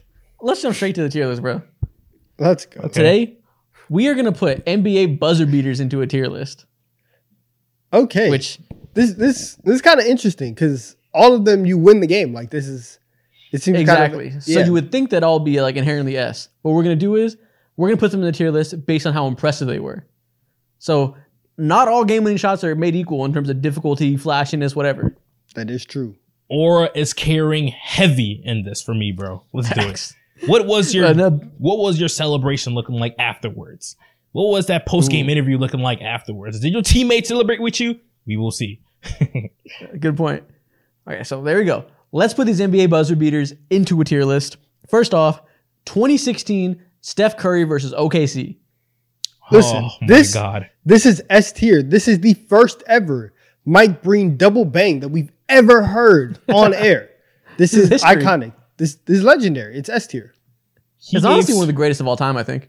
He gave 100%. so many OKC fans that night a heart attack. He gave me, as a 15-year-old boy in high school, trauma, deep trauma. I hated this man after he did that. God damn it, winning everything. Fuck. But this is You got PTSD via Steph Curry 3-point shot. That's crazy. Yeah, Listen, man. this saved the 73-9 season. Facts. I hate it. I hate it. This is S tier for sure. Facts. Next up, LeBron in 2018 versus the Timberwolves when he caught the ball in the post entry pass and hit the fadeaway shot. This was cool. This was Jimmy Butler. It was good. I think the game was better than the shot, right? Yeah. Because the game was like overtime. It's a nice shot, difficult shot. Good job, LeBron. But if the Steph Curry one is S tier, this is about a B. Yeah, a good B. In terms of difficulty, like, I mean, it was a hard shot in general for sure, but it wasn't that hype afterwards. I think he kind of hit it off the bank too. It wasn't a clear switch that I remember, so it's like, didn't really move. And he did not call bank. Next up, Damian Lillard versus the OKC Thunder in the playoffs, right over Paul George. Oh my goodness! Also S tier, Mo. This is a clear S tier. Him barking back and forth with Russell Westbrook and having PG-13 say, that was a bad shot out there after the game. That was sick. That was cold. Never seen before. S tier. The wave off, iconic Damian Lillard moment. I said the Curry one's one of the greatest of all time. This is right up there with it. To win a playoff series, to take a step back from 37 feet, to wave off, to have the meme afterwards. Listen, this checks every Dame time. It checks every single box. This is S tier. Yep. Damian Lillard was Teflon for the rest of his career after this. This is a career-defining moment. Nothing else matters after this, bro. You're set in stone in NBA history. Yep. All right, next up, Jason Tatum versus the Nets in the playoffs. Oh, hell nah. I want to put this as a C. That spinning layup. He was spinning around like Pascal Siakam. He went Beyblade mode. It's just a weak layup. It's just bad defense. Like, how do we just get a wide open layup? This is terrible. Layup game winners are some of the worst game winners in NBA, bro. They're fake game, not fake game winners, but they just don't hit the same, bro. It was hard, but it's like, come on, man. Like, there's no aura to this whatsoever. There's no no hezzy. Exactly. There's no none. The further your shot is from the rim, the more aura it has. I'm fine with C. Yeah, C for sure. Good job. Next up, Paul Pierce saying, I called game. Go to this hell. Is hard. F. This is hard. No, it's not. What? F? How? Why are you hating? You know why I'm hating? Oh, yeah. Because he did this against the Atlanta Hawks. Put this in A. This is old Paul Pierce. Past the Brooklyn Nets. He was running on one leg. Came back and hit a game winner and gave an iconic quote. This is A. Yeah. Just off of like, this is an A strictly because you don't expect this era Paul Pierce to be doing this type of shit. Pure surprise. He was not expecting to take that last shot and he nailed that shit. Gotta be A. On a team with Bradley Beal and John Wall, Paul Pierce had to save the day. Come on, guys. And they kind of quote to go along with it. A2. Facts. He traveled, didn't count. Hawks suck in Shut up. They suck in every era. Lame. Next up, Kawhi Leonard's 4 bounce shot versus the 76ers. Oh, man. He sent Embiid home crying quite literally, bro. This is an S tier because he single-handedly ruined Embiid's playoff reputation. If this shot didn't go in, Embiid would be going to the conference finals and would not be dealing with half the slack he deals with now. And I think that's hilarious. That is true. That is true. Off of straight luck, off of straight 4 bounces, that is the luckiest and also most accurate game-winning shot of all time. Yeah, I'll And it led to a chip too. The implications are crazy. In a game 7? Yeah. Stakes That's couldn't tough. be higher. Yeah, for the series, this has to be a S tier. Love it. Next up, Wendell Carter's tip-in shot. When did This is he the do first this? F. He did When this did he last do year. this? He hit a game-winner off of a tip-in where Markelle Fultz also jumped for it, and Wendell Carter stole the game-winning tip-in from him. Boo. Boo. This is weak. Now, Wendell, we're not giving you an F because you are Wendell. You're still a great player, but in terms of aura, it doesn't move us, bro. Tip in game winners, no aura. All right, what about Luka Doncic's step-back three against the Clippers in the bubble? Oh If my I remember God. properly, this is also S tier because I think Mike Breen also gave this a double bang. Listen, there's only been like 3 or 4 in NBA history. There's only a certain amount of time that Mike Breen pulls out the double bang. This is one of them. And Put it's that in S also tier. over Paul George. Step-back three over Paul George to win a game, S tier. I mean, listen, that kind of makes it less impressive because Paul George, everybody hits a game winner over Paul George. It's not like it's, He's just it's bad not like luck. it's rare. Yeah, he established himself as the Clippers owner. He is Mr. Clipper. He is the best Clipper to ever exist because of that He shot, lost bro. the series. He is He their lost the father. series, but it don't matter, bro. I'll go A tier. The slander on Twitter that night was peak. I remember that too. S tier Facts. for me. But A tier. Also, on the Black Lives Matter logo, crazy disrespectful. allegations. Crazy disrespectful. I'll go A tier. Last one. Anthony Davis winning the All-Star game with free throws. This is Guys. move Wendell Carter up to a D. This is F. This is F. I've never seen a more anticlimactic moment than this. If there was ever an argument for the NBA to go away from what they do in the All-Star game, this is it. It can't end like this. It can't happen. Hey, technically it's a buzzer beater. No, mean, there's it no counts. buzzer. Yeah, nah. This is terrible. This is a genuine F. No excitement. Ruined the All-Star game. Shout out Wendell Carter for indirectly benefiting from the lameness of Anthony Davis's game-winning free throws. God damn. That's crazy. Everybody That's the everybody end in of the that. crowd is just like, oh, I guess it's over now. Like, bro, it's just weird. On free throws, get out of here. Not fun. All right, next At thing we're all. going to do, listen, a couple weeks ago, we did a blind ranking of NBA big men, and I bamboozled you, I guess, because Donovan got incredibly pissed off. He was like, I need to start hosting these, blah, blah, blah, blah, blah, blah. So Oh yeah, because Isaac be today, playing around. he's going to host a blind ranking, and we're going to do blind ranking of guards. Y'all ready? Don't See, I screw us over. think that I have a pretty good list here. We'll see what's going down. All right, but now listen. Let's blind rank these NBA guards. Okay. Jamal Murray. Ooh. He might be 3 or 4, Isaac. I was going to say It 2 or depends. 3, so we'll split the difference and go 3. Ooh. Okay, yeah. 2's too high. I'm gonna go 3. I agreed. 2's, he might fuck with us and only put one great player here and put a bunch of bums. So I was thinking maybe 2, but I'm fine with 3. If he does put a bunch of bums, Donovan, you're a terrible guy. Yeah, go to hell. We'll wait. Listen, Leave those listen, allegations listen. till they come. We're one name in, right? I don't like this slander. Let's see the rest of the list. All right. Next, Okay. If next I see name. Killian Hayes, I'm gonna freak out. Next name, De'Aaron Fox. Ooh. He's better for sure. He's better for Putting sure. one wouldn't be crazy because there's only like 5 guards better than him. 2's perfect though. That's comfortable. 2 safe though, because I For think sure this is safe. point guards and shooting guards, so I'm cool with 2. Yeah, I agree. 2 is safe for him. It's just point guards. Oh, okay. Yeah. But I'm cool with 2 just because like I feel a Steph Curry coming. I Steph feel Curry, Luka Doncic coming. Luka, radar's going maybe off. Tyrese Halliburton. We'll see what happens. LaMelo Ball. I should have put Jamal Murray at 4. No, it's okay. It's okay. It's okay. Jamal's better right now, at least. I think 4 is solid. That's not bad. Yeah, actually, yeah. No, you're right. You're right. Let me retract that.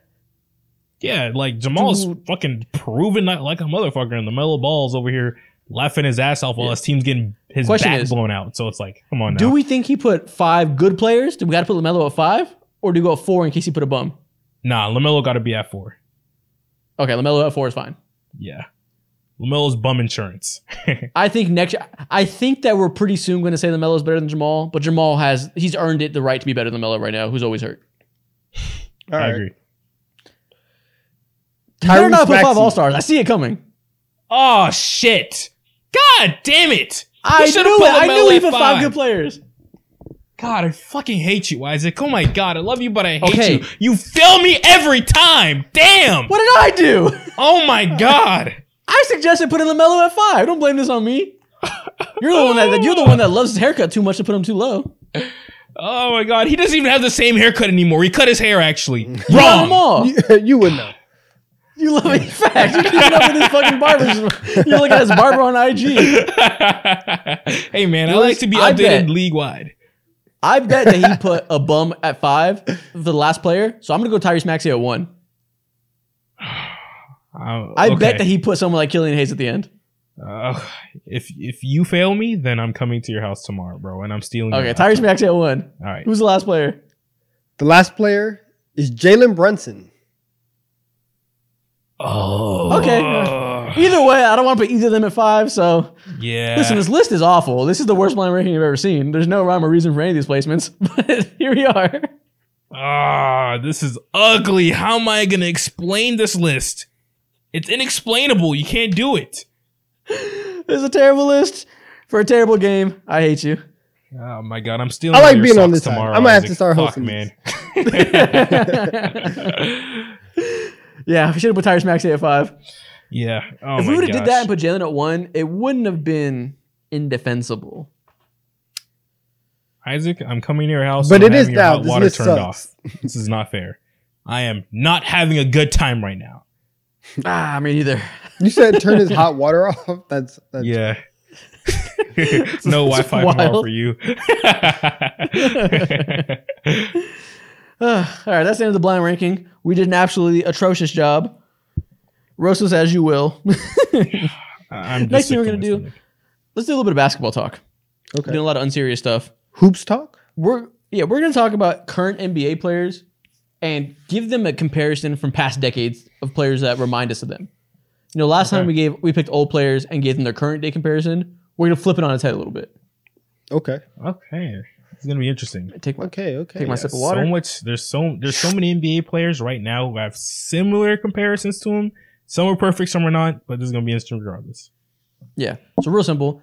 I'm going to name a current NBA player. You tell me who their past comparison is. First off, Giannis Antetokounmpo. Ooh. This is hard because we really had never seen anybody like him. But Nope. who was the run and dunk man before Giannis? 1993 I guess- Shaquille O'Neal? That's what I was gonna say. I think early Shaq is probably the closest we can get to just run and dunk, and just Exactly. physically overpower you. 100%. Shaq grew up in an era that rewarded being down low and being big and slow and playing from under the rim. If he came up today with the space and mobility needed from someone like Giannis, he'd be playing the same way. Oh, man. Yeah, it's not a perfect comparison, though, because of the playmaking chops. And, I mean, Shaq wasn't like an absolute... He didn't have oven mitts for hands, but at the same time, I think we underrate that aspect. So I guess it's a perfect... It's Shaq's a solid passer. Shaq wasn't a horrible passer. He wasn't like a black hole. Yeah, but I think that's fine. I think that's a fine comparison. Let's roll with it. That's the best one we're gonna get. Yeah, exactly. Maybe David Robinson if you want to go another really athletic big that can move. But he had more refined post game. Okay, young Shaq. What's next? I like it. Who's next? Jason Tatum. Honestly, listen, Paul Pierce is kind of right there. I was gonna say the same thing. Paul Pierce is right there, right? You Yep. have this archetype, somebody who they really like to play in the mid range. They like he's big, he's rangy, but he's not like crazy athletic. He's not gonna blow by you every single time, right? I think that's kind of fair. Yeah. Jason Tatum's a little bit more athletic, but not as athletic as like a Kobe or whatever. So I like that. Okay, yeah, that's fair. That's an okay comparison. Yeah, just okay. Who else is another option? He's so unique. It's hard. It's hard for not. Is unique. he that unique? My bad. He's not unique. It's like He's such an oak. He's a great player, but he's not elite. And back in that time period, I guess some people want to say like a Melo, but that's kind of yuck because he's not that cerebral. I'll say this. If this old guy liked to step back three more, could you see this? Joe Johnson. Oh, it's like a supercharged. Yeah, if Joe Johnson was like 10% better at everything and became a superstar, I can see that. Like if Joe Johnson came up today, would that be Jason Tatum? Yeah, Tatum's better, but in terms of style of play, I see it. Okay. Yeah, that's a good one. Yeah, he's supercharged Joe Johnson. Let's go with that. I don't hate it. I sold Joe. Celtics fans feel disrespected, but deal with it. Listen, hey, Joe Johnson was a bucket. Still a bucket. Exactly, bro. Yeah, if Joe Johnson loved defense, here we go. Exactly. Next up, Jalen Brunson. We just need this. This is 100% is just going to be an old guard who just got their way into the paint, just nonstop. Exactly. Yeah, he plays old still. He plays like a 90s point guard. Who's an old guard who just loves to post up? This is like there's not a lot of them. I know, but this is like if Mark Jackson knew how to shoot, right? Like I like that. Right. If Mark Jackson if he had a real jumper, he would be Jalen Brunson. Just backing people down, right? Playmaker, can do some stuff off the dribble. That's kind of where I see it. That's kind of feel like he's a short Penny Hardaway. Like if Penny Hardaway was 5 inches shorter. That's actually crazy. That might be disrespectful to Penny because Penny can jump out the gym. Jalen Brunson's not doing that. Yeah, true. Back comparison. That's hilarious. But like the movement style, I don't know. Like he's more athletic. Oh, never mind. Back comparison because he's not short and he doesn't shoot like that. So maybe not. Who's another one? I'm trying to think of like a Tim Hardaway, somebody that's kind of like herky jerky a little bit. Can go. Does he got a little bit of Darren Williams in him? I mean, in terms of size and like how he can move, I think that's not a terrible comparison. Yeah, I feel like the crossover and the dribble moves are very similar. With it's also very weird because left-handed people just look different than the rest of the world. I can't explain it. They're odd people, so it's hard to find it's hard to find like accurate comparison for them. Yeah, it's also hard to think of like because he's not an all-time great point guard, so it's hard to think of like mid-level point guards from back in the day. So I'm trying to think of like the 10th best point guard from each decade. I know, that's hard. And then about his play style too, it's so versatile and just how he has a ratchet. So with how he's pulling it too, it's hard. I think he's a combination of a lot of guards. Like I will throw in Mike Conley alongside that. Yeah, this man's watching Winning Times. Yeah, I don't know. All right, move on to the next one. Bring Winning Time back. We need that. Facts. Save the show, please. Please. Devin Booker. Kobe Bryant. I see. Yeah, let's just say Kobe. I think young Ray Allen reminds me of Devin Booker. Really? I was going to say Reggie Miller. Good. I think Devin Booker is a little bit more athletic. Maybe I'm not giving Reggie his credit, but I think Devin Booker has a little more straight line speed. What version of Ray Allen are you talking about? I just think it just because I think a big part of Reggie's, a big part of Ray's game, I mean of Book's game, like is underrated, is his off ball movement. That's why I picked Reggie. Ray yeah. I guess Ray did that too though. So yeah, I don't hate that. I just think Devin Booker has like underrated athleticism while also being a great shooter. But it's like Ray Allen whenever he wasn't quite as dunking like he was, but he still had a combination to get into the rim. Yeah. So yeah, like 07, 08. Okay, I can see that. Yeah. That's fair. That's good. He's 32-year-old Ray Allen. Damn, that sucks. What are you trying to say about Devin Booker? What do you mean that sucks? Ray Allen was still an all-star. 29-year-old Ray Allen. Yeah. Damn. Who else? Devin Booker probably feels like a lot of players. A little bit of Chris Mullin in his game. Oh, Chris Mullin. I didn't even think about that one. That's a good comparison. Also, time out. Can we go back to Jalen Brunson? The name just popped into my head. Ben Gordon. Ben Gordon. Okay. Listen. You're Ben gross. Listen, I'm a huge Ben Gordon fan. Like a less athletic Ben Gordon, but his ability to be like a small guard, still be able to rise up above people, right? Take kind of hard shots, be a little bit herky jerky. I see that with Jalen Brunson. Okay. Okay. Not a bad comparison. That's Nice super deep cut. interesting. Yeah, it's deep as fuck. Folks watching this Love like, it. Ben Gordon, who? I mean, I know who Ben Gordon is, but I haven't thought about him in a decade. Yeah, bro. I love Ben Gordon. I watch Ben Gordon highlights kind of often. I'm not gonna lie. You're a sicko. No, that's even worse than me watching I'm Carlos not Boozer gonna highlights, bro. He was nice with the Bulls. That's wild. It's the same Doing era. Those days. All right, the next player. Let's move on past Devin Booker. Shea Gilgeous-Alexander. Ooh. Ooh, this is Past hard. comparison for him. Penny Past Hardaway, comparison but for slow. him. Listen, Say it. I haven't compared- you guys, guards Penny Hardaway. you guys are gonna hate me. Is this just less athletic Michael Jordan? What the fuck did you just say? I'm saying just in play style. You're talking about somebody who operates from the mid range exclusively, right? No. Defensively plays very well, right? On the wing, steals, gets into the passing lane, gets a lot of steals. Is physical, 6'4", 6'5". Again, doesn't have the athleticism of MJ. But if we're just pulling up highlights, No. hey, I got an even Sure, better this is one. less. Go This ahead. dude is the peak version of Sean Livingston. This is what Sean Livingston should have looked like before his cataclysmic injury. is Sean Livingston worse than less athletic MJ? Is that more Sean Livingston was disrespectful? nice. No,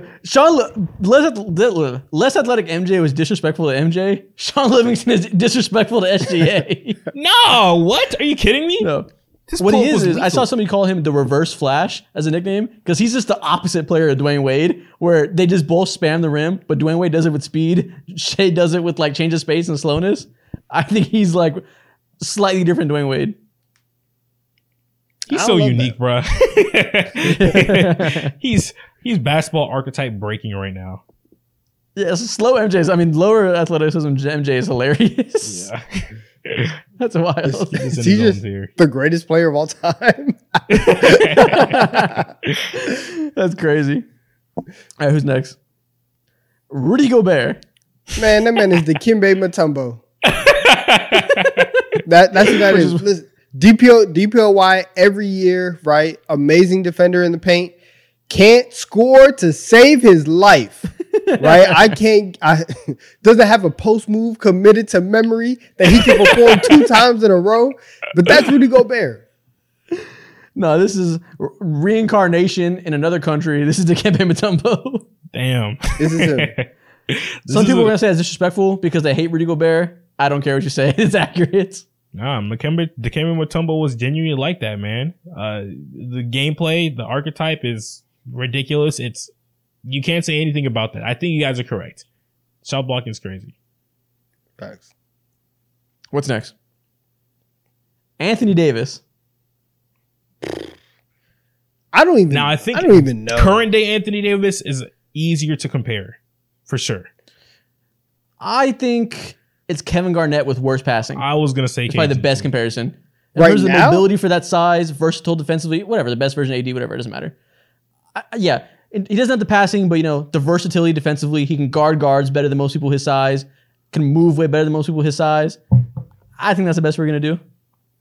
All right. Yeah. You got it. There's I have no idea you how don't see no dog, that's why. that's yeah. You can't just better, but it's the best comparison. Okay, you got it. I'm not gonna fight you on this one. You're just dying to be like, no, he sucks. He's a baby. I hate him. No, I just don't Chris know how Kaman, to- goddammit. I don't know how to do it. Yeah, Donovan's been like Martian Gortat. Ew. Listen, do I want to be on record saying that he's a supercharged Andrew Bynum? I don't know, but like, Oh. here we are. Here we are. All right, who's next? Paul George. This he's is- up there with the T-Max of the world. That's what I was gonna Yep. say. Tracy McGrady's the answer. Yep. Yeah, he's Tracy McGrady with Cool. social media. We for all sure. agree. Yeah, real simple. Tracy McGrady. No, just a smooth score, somebody who can go out on any given night and get you 35, 40, right? Can operate anywhere, 3-level score, in his prime, crazy athletic. Like he hits all the boxes. Yep, probably better defender, but offensively very similar. Yeah, exactly. It's the movement that has that 1-to-1 correlation. His ability to put a facade on defenders on a consistent night-to-night basis is what does it, bro. A facade, nice word. I like it. Yeah, man, he's Good hella vocabulary. manipulative with his moves. Hella mischievous fool. That's the end of that. Next thing we're gonna do, we're gonna talk about some NBA jerseys. You know, another TD3 staple. We This is love our us some bag. cosmetics, some aesthetics, all those icks. Edix. Yep, all the icks. I feel like we ain't do this in a minute. We did a throwback jerseys, grading them recently. This time, we're gonna talk about teams' greatest jerseys in their franchise's history. Okay. So, pound for pound, what's their best jersey? Do we have options, or we just have to come up with it? You gotta come up with it. Think about what their Alright. best. Yeah, you gotta try to pull from memory, which is a little difficult. So, what is this NBA team's greatest jersey of all time? First off, the Atlanta Hawks. Listen, Out the of ones that they respect. were rocking. Which ones? Which ones are you going as? I don't think any of us can talk today. We've all stumbled over our words a million times. As the native Atlantean, AT-alien, what is the best jersey in their history? Out of respect, I'd be wrong to say the MLK jerseys that they had when they went on that Oh my 2021 run. Some of the greatest Hawk basketball ever. We had the spirit of MLK through us in our veins, just carrying us through success that we've never seen before in history. And to me, that was our best jersey. We need to bring them back. I'm contractually obligated to not disagree. I'm an ally. Exactly. I dare you, Donovan. I double dare you. I'm taking your card. Listen, I'm not gonna say anything. That was a crazy run for the Hawks. You guys had Corettas on the sideline, right? Everything it was just going crazy. Good time. Who am I to disagree? Things are special for us. The real answer is the one with the big hawk across the middle from the 90s, but who am I to disagree? With the red and That is black, that's that wrong. is- That's wrong. that is- wrong. No, that It can't is. be It is. wrong. It What's is. in competition? The one from the mid '80s where you have it's like a little. It says like Hawks across it. The ones that Dominique and Spud Webb famously wore in all the dunk Yeah. contests. Yeah. Okay. I see. Oh, okay. I see. That's Doesn't up there matter. for sure. We have to go to the MLK ones. Next up, the Golden State Warriors. Dang. Sleeve jerseys? Listen, let's just go with the We Believe jerseys and knock it out the park. Nah. What? I think the real answer is the throwbacks they wore last year to the Wilt era, the blue ones with the red letters, specifically the new version of that with the Oh, those modern were cuts hard. and the really Those were bright hard. colors. Incredible. Those were hard.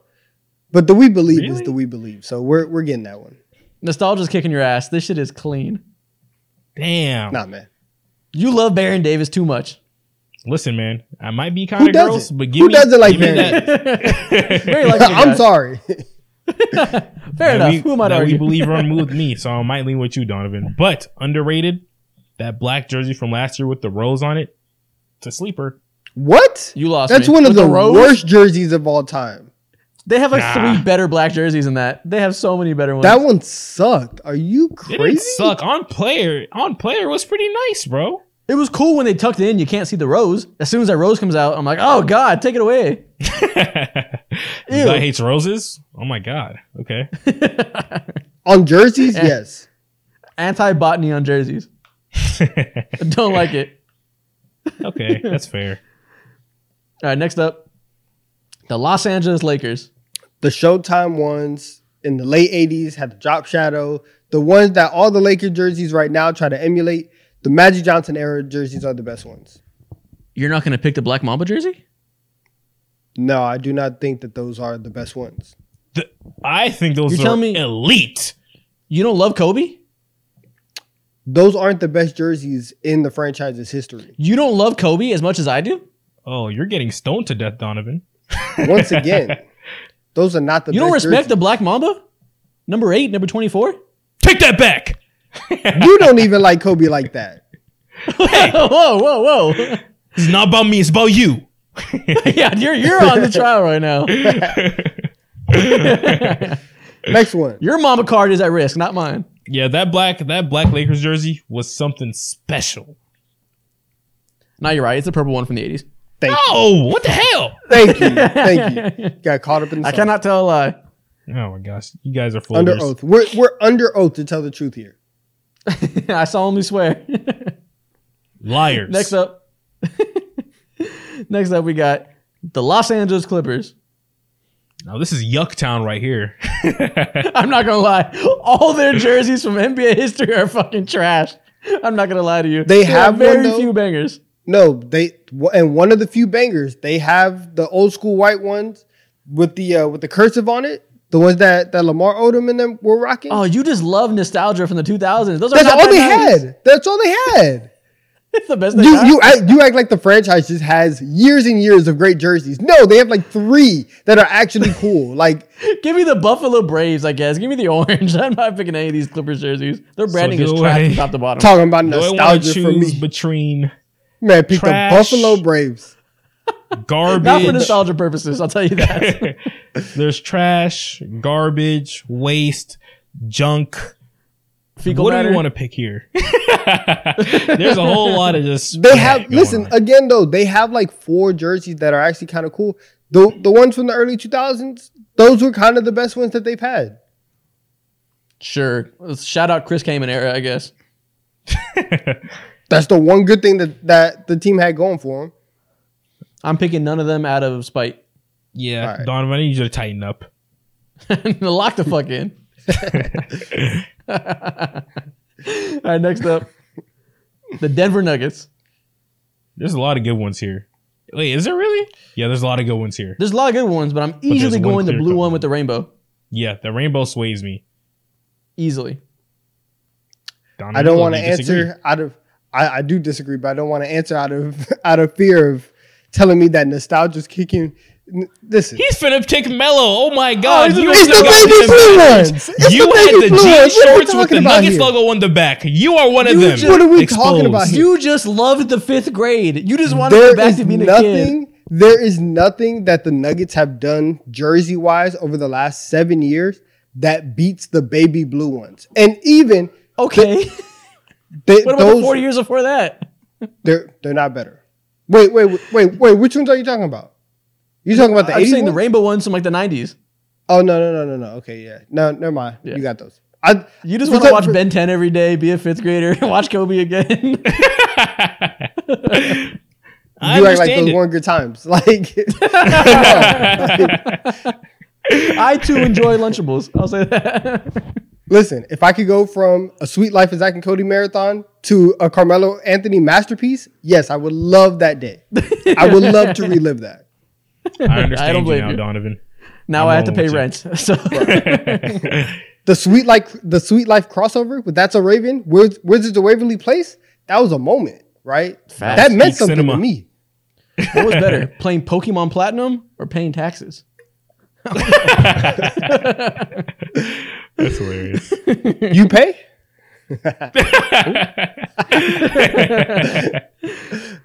All right, next up, They gonna get us. for me, the They gonna podcasting get Wesley Snipes for I fuck. know they gonna get us. Next up, the Houston Rockets.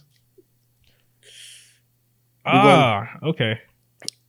Yeah, y'all got can't it. be- I just gonna pick something from 2018, and I'm gonna pick something old. He's gonna be like, "Oh my gosh, you're." It's you're just an old definitely man." the older side of things for sure. It's definitely the Yeah, older the one, side with of the one with things. the rocket on it. Which It was one? from like not, 04? not the navy 06? blue one.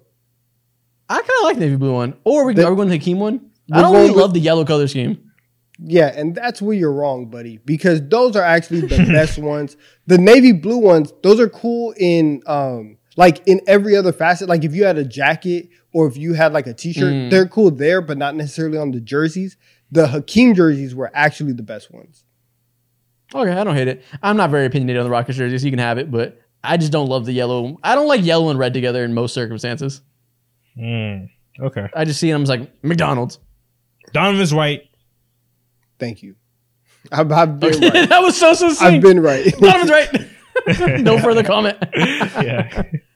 No, you can have that one. I don't blame you. All right, what's the next team? The San Antonio Spurs. They've had the same jersey for 40 years. Yeah. Like, Who talks about Spurs jerseys? Low-key, it might be one of the city jerseys in the last like 2 years. The ones they got this year, the brown ones are pretty hard. And the Fiesta ones with the cursive font, pretty tough. give me the camo jersey. I was finna say that too. they have. Oh. The camo was so unique. Give me the camo sleeved ones. This is the only. This is the only different thing that they've done in 50 years. Wait, I'm they taking were the- Boris sleeved? Diaw was dripped out. It was crazy. They were sleeved? Oh my I god. think so. think so. That's gross. I Boris might Diaw not was be out able to here. rock with that. Boris Diaw was out here saluting the troops. Not even from here. Listen, I mean, are we going to argue? You don't respect the troops? Oh, okay. All right, Hold so on. next Y'all one, backing so me next down in one. the corner now. Okay, hold on. We got to go camo. Okay. Salute the troops always. I love the Marines. I feel like I got a next up. sniper on my head right now. Green dot. Yeah. All right, that's the last one. Look at us. Sweet. Just propaganda. Facts. Like those recruiters that come to every high school in America. You want a Dodge Charger? You want free college? Sign the dotted line. Listen, This is gonna be a very different conversation pretty that was soon. me after watching Top Gun. I was like, I'll sign up. I'll fly the plane. I'll do it. All right, I got one more video left before we get out of here. We're pushing 3 hours again. Another long episode. Mo, Golly. I believe you have an NBA draft TikTok for us. Yeah, man. We've done this in the past, like 6-7 months ago, and we're bringing this shit right back. A lot of players in the NBA today have had certain draft comparisons coming out. A lot of them look crazy as fuck. Some of them look a little bit accurate. And I want to let you guys know if they were accurate or not. So, All right. did this NBA player live up to their draft comparison? Okay. First up, De'Aaron Fox. To who? Ooh. John Wall, my bad. My brain just froze. Say it again. Brain just absolutely froze, bro. First up, De'Aaron Fox to John Wall. Absolutely, right? Yeah. Yeah, of course. Like John Wall at his peak was an all NBA guard, and De'Aaron Fox at the same time is now ascending into that, leading a team to the playoffs. They're also both very fast, can just get up and down the floor. I like that. Very quick guys, I gotta say. Correct. From that standpoint, yeah. I think this version of De'Aaron Fox is definitely like surpasses whatever version of John Wall, but the passing vision is just not there for De'Aaron, for sure. Yeah, John Wall's a better defender and passer, but De'Aaron's clearly a better scorer at this point. So I don't know which one you value more. Listen, 2016, 2017, John Wall was that's a him guy. Him untucking his jersey yelling, "This is my shit," after one of his first successful playoff games. It hit different, not gonna lie. But The first time I saw him hit a three and go big B's bitch walking on the other side of the court, I was Oh like, my oh no, God. he's different. That's crazy. He used to throw that shit up. It was nuts. So he hit it? Is he an accurate comparison?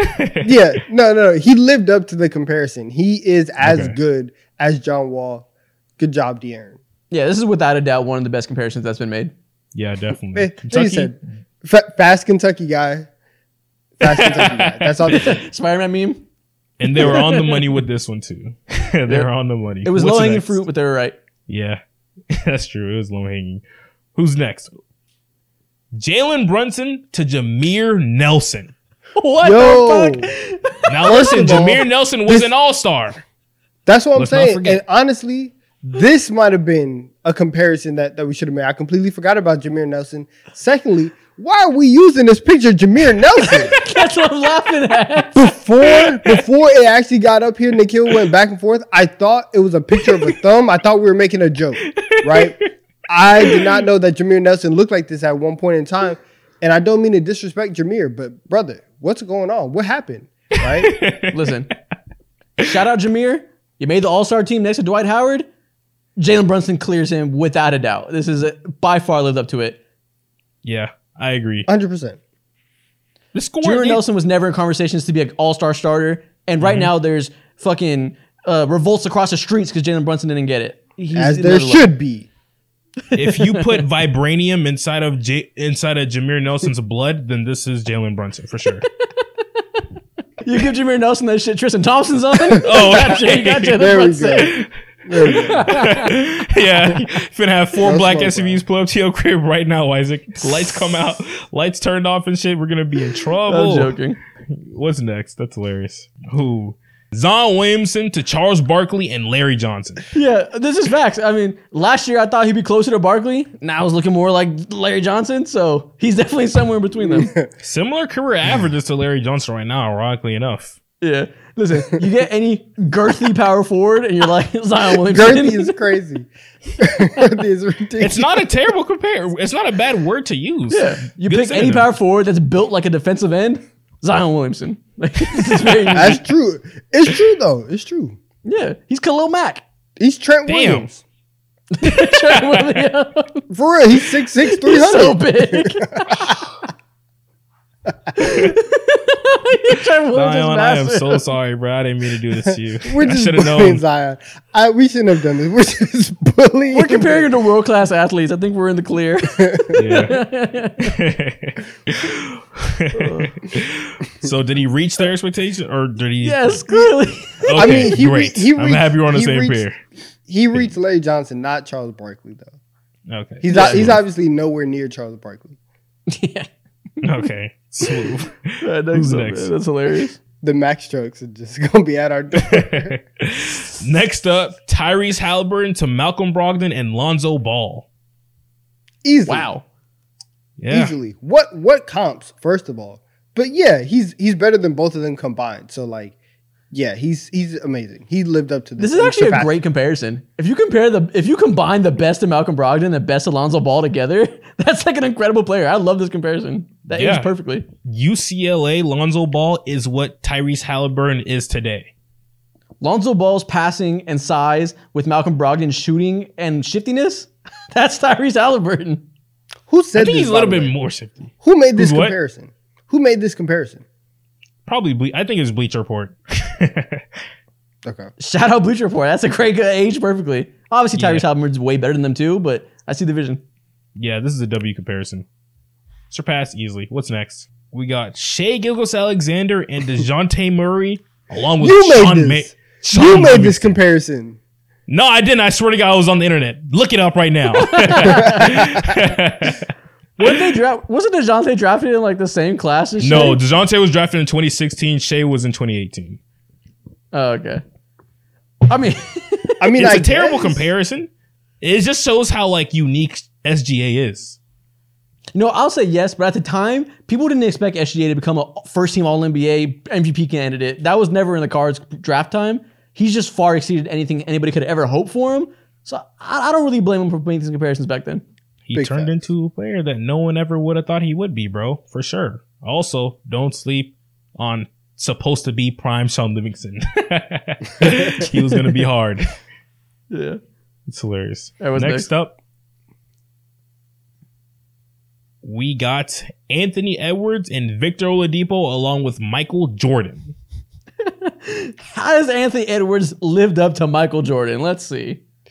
Listen, man. Yeah. Sometimes. Let's talk about the aesthetics. Sometimes. Catch him on the right night. Listen. He had the game against the Celtics when he locked up Jason Tatum. He's been eating off that game all year long. Anytime I hear anybody talk about Anthony Edwards, they're like, "Listen, he locks up the other team's best player on the wing. He does it. He's just like Michael Jordan." But lately, he's kind of been shooting like Victor Oladipo. So this is kind of accurate.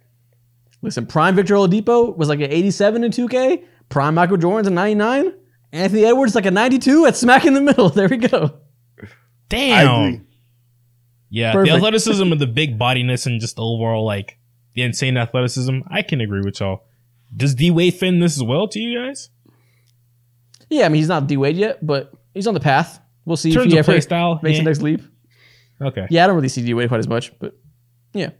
Okay, I agree with that. And I think And that's the end of that is it. And that's the end of the episode. If you're still here, comment, the Isaac Gutierrez show is the best show I've ever seen in my life. Woo. W comment. Let's do it. Good job, Isaac. Tap in, y'all. Go watch that. Go watch the last live stream that we did yesterday. You'll go watch the VOD. Get ready to watch the next live stream on Monday at 8 p.m. Tap in. As always, we'll see you next week.